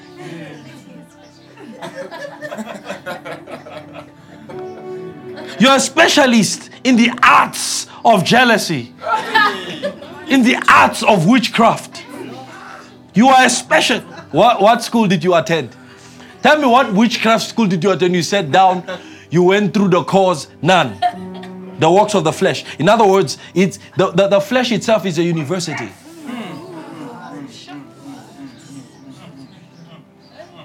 If the flesh is a university, that means the spirit also is a university. So you don't need to go to school to exude peace. Because some of you feel you behave like you need to be prayed for 100 hours and then you walk in peace. No. The same way you decided to strive is the same way you decide to joy. The same way you decided to what? To exude jealousy is the same way you exude goodness. It's a choice. The features of the spirit are evident in the same way those of the flesh are. In other words, you can exude them at will because they are features. You can't say, I don't have love. No, you have love. It's a feature. You are born again with that feature. You can't say you have no peace. No, the only problem is that you are not expressing it. You are not manifesting it. You are choosing not to do it.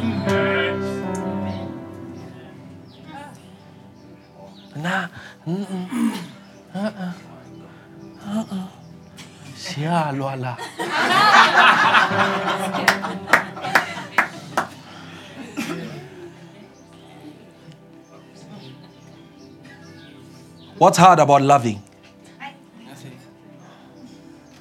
What's hard about loving? Is the flesh that's hard about it. Flesh loves a grudge. Flesh loves a grudge. Flesh loves. Yes, rata scoopy. Flesh likes it.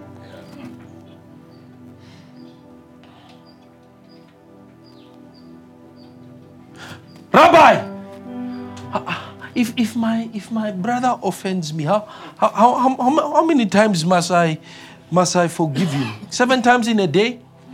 Verily I say unto you, 70 times 7 in a day.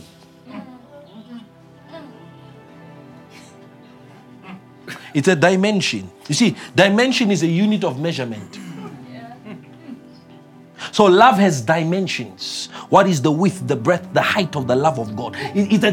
All these things have dimensions. Joy has dimensions. There are dimensions to joy. That means you can measure joy. And the measurement of joy you have and live by is that same measurement that will give you either mastery or defeat when it comes to defeating the flesh in that vicinity.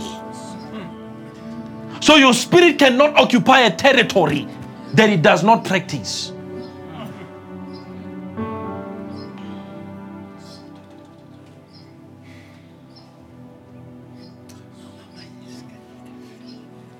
If you find yourself having anger towards somebody, you must replace it. The works of the flesh are evident. The works of the spirit are evident. How do you replace anger towards someone? The first thing is what? Is love. And love forgives all things, bears all things. You understand? That's the kind of love God is talking about. Forgives all things. Pastor, I'm unwilling. That's a dimension. You're right. Jesus said 70 times 70. 70 times 7. How much is 70? 490? Yeah? 490 in a day. That means, according to Jesus, I can offend you, my brother, 490 times, and you must still forgive me and forget. Do you know where you learn that? In marriage. No marriage can be successful without consistently, untiring forgiveness. Marriage is an exercise in forgiveness. That's what marriage is. If you ever want to know the reason why 90% of people who are not happy in marriage, what is the cause? Unforgiveness. That means if your wife or your husband wrongs you, I forgive you, move on. You move and forget. That means when something similar like that happens the next time, it must be as though it's the first time it happened. 70 times 7. Your brother must offend you 70 times and you must still forgive him. You must forgive their sin.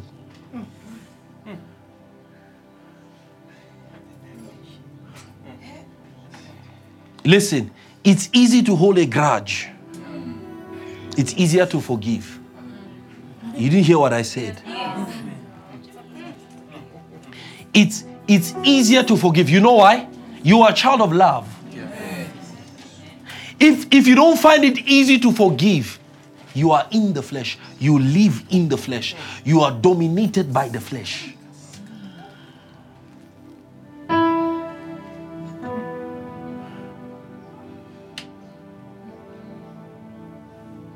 Forgiveness is a gift you give sense-ruled people.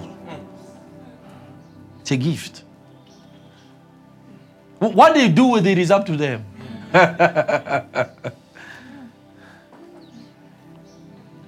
Can hold a grudge against you. I can't. What? For what? For what reason? Think about all the grudges you have against everybody.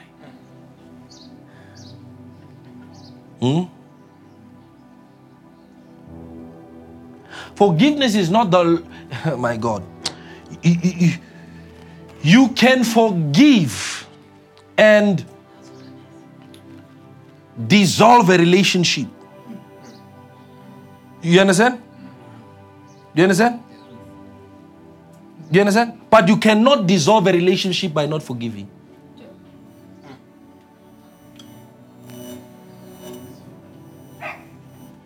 Do you understand? When you dissolve a relationship with anybody, whether that was through offense or through something that happened in the relationship, the relationship can sever. It's fine. But there must be what?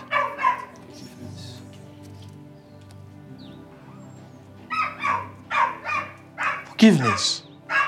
It's a fruit of love. So all these fruit have fruits within them.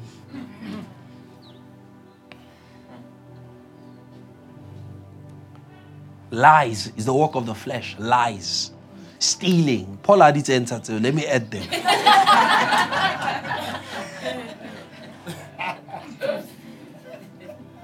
It's a work of the flesh. So he says, walk in the Spirit and you will not fulfill the what?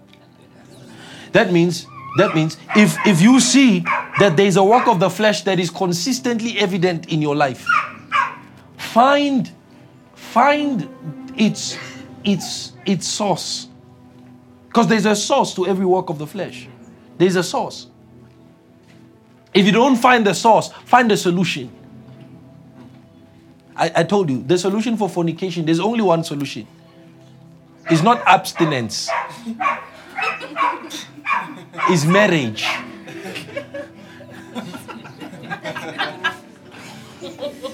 That's how you enter into the Spirit.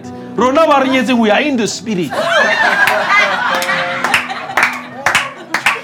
When it comes to sexing, we are in the Spirit. We sex in the Spirit. You get that, right? I must make it as understandable as possible. Right? So we don't fulfill the lust of the flesh. When the flesh says, I need sex, you call your baby. Baby, I'm around the corner. Prepare.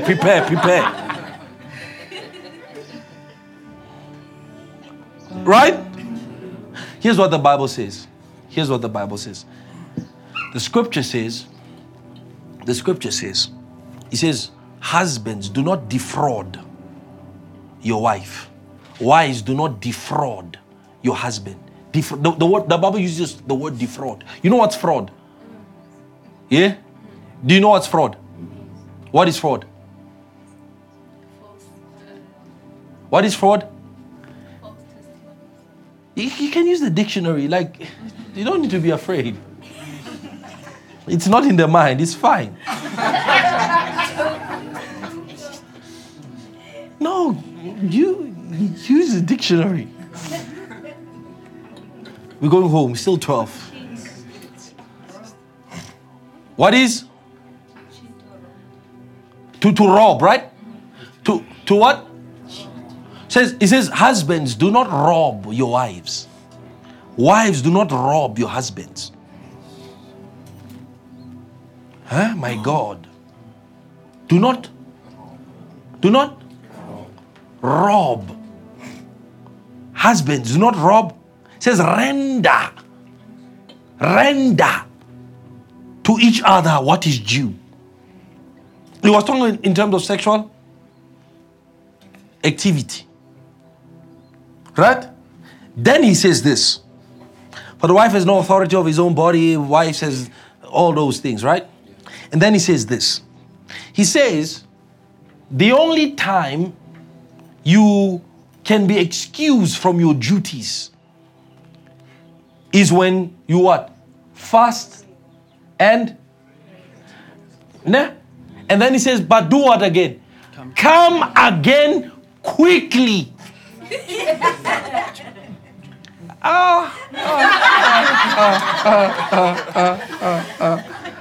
Oh my God. That's why the Bible says a husband and wife, they are bound by law as long as the one party is what? Is alive. Once they die, because there's nobody to satisfy that need, he says you are free to marry. Because you can't sit and be like, I'll be a widow. No, you'll be a harlot, not a widow.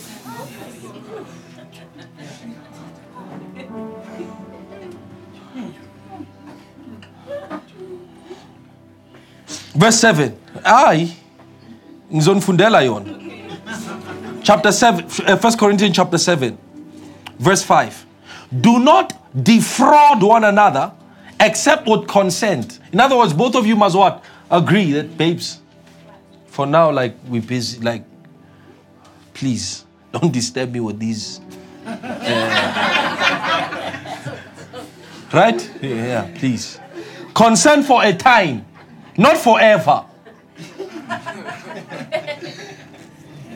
Praise the Lord. Baba Ngbalon lali 4 months. Get gay. Hey. Get to work. You are fraud. You're committing fraud. You're a robber. Go to your wife. Go to your husband. Praise the Lord. Release the heat. Lalo alizur lelelang. Jalo nje lalo.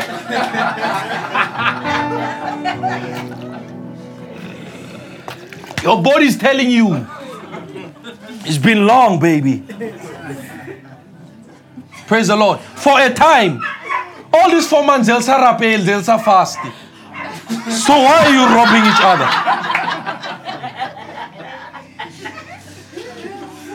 I'm talking to the married now. Definitely all you else can look down.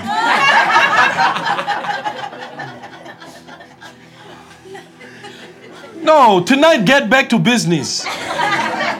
Are you listening to me? Hey, are you listening to me? Married, are you listening to me?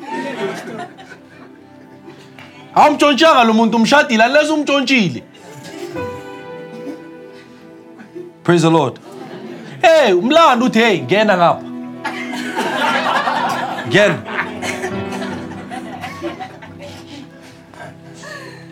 Ya awushadanga, that's why uzothatha amehlo uthi awushadanga vele. Ucanga ukuthi une choice wena. Angisho that's why angisho wena, nginosho in general. Ngibonga shadanga uzwisisi lezi zinto. Ucanga ukuthi izinto ziba no akusebenzi njalo ni. He says with consent for a time. For a moment. That you may give yourselves to fasting and prayer. And come together again, so that Satan does not tempt you because of your lack of self-control. See how you close the flesh? See that? Yeah, unless you are sick, fasting and prayer, or going through the purification of this unclean thing, don't go have your sex with your wife in the periods, bro. And give her body time to readjust. Get ready for you.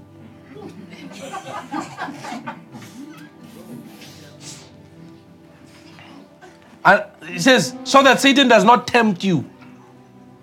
How will Satan then tempt you? Upegu Sophie.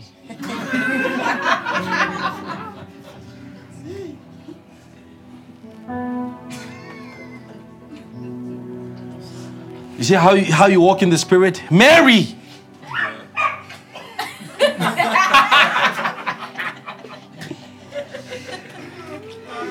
See, there are solutions for everything. And get what I want. Live in the Spirit and you will not you are fulfilling fornication. Phony. You're not married, that's why. You're in the flesh. The Satan's got you. That's why every 3 minutes I'm on phone. Hey, every 3 days, hey, what's happening, baby?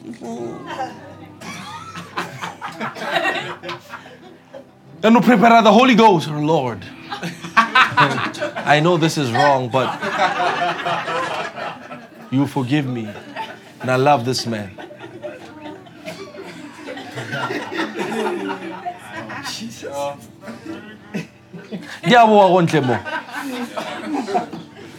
And the worst of the worst is Christians. You know the worst of the worst is Christians.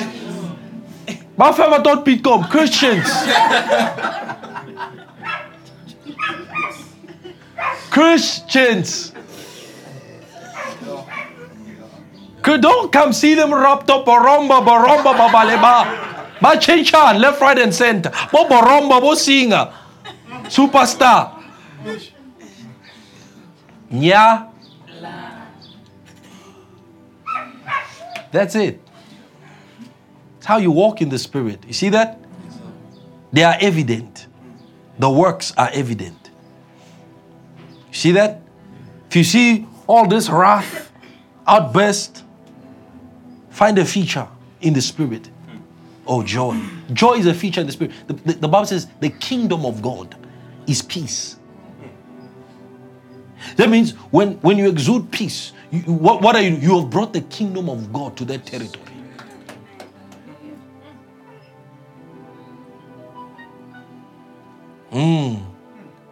Joy. Joy is beyond happiness. It's a pleasure, a satisfaction that is found in the Lord. It's joy.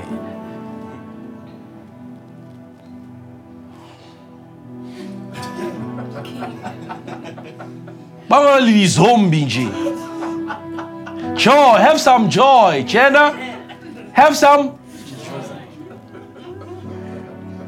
No, I know you have joy. I'm just, my eyes and your eyes locked. We locked eyes. Hey, don't worry,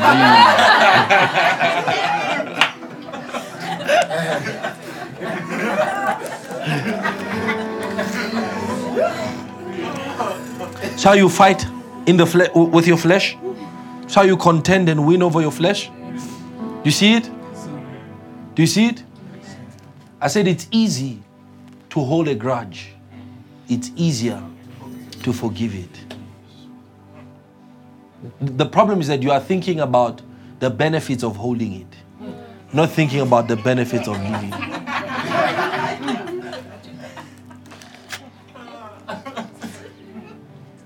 You like how it makes you feel about this person.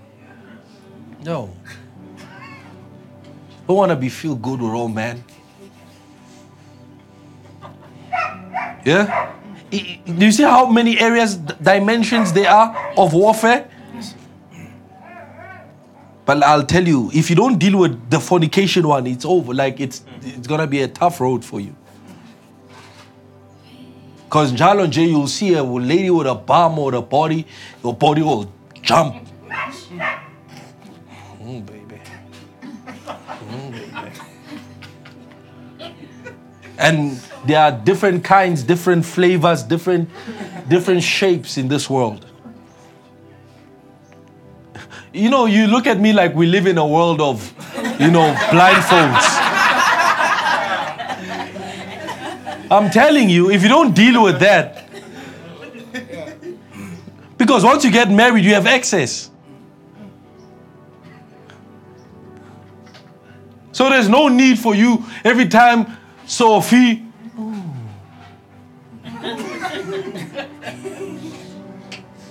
Watch them. Watch them. Have you ever seen men? Have you ever seen men when a beautiful woman passes by?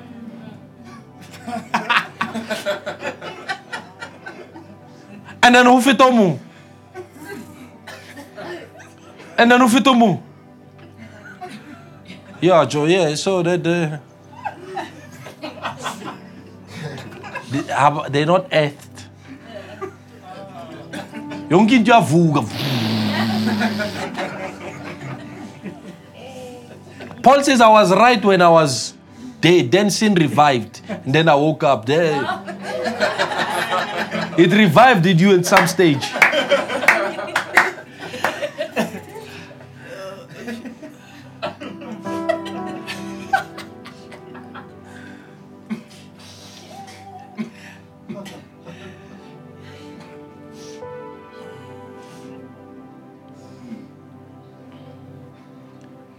Take a 1-year-old, right? Take a 1-year-old. You and your wife kiss each other in front of them. They'll want a kiss too. Where did they get the information that it's the nature?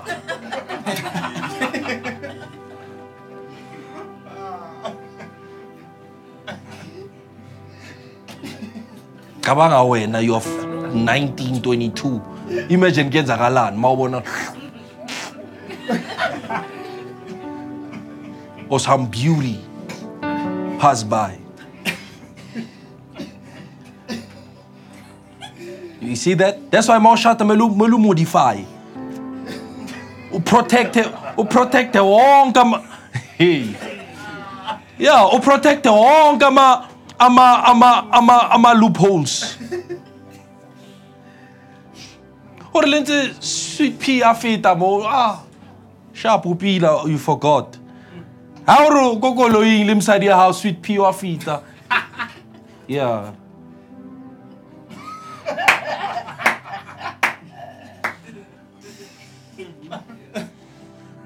You're in trouble. You see, that only happens when you defraud each other.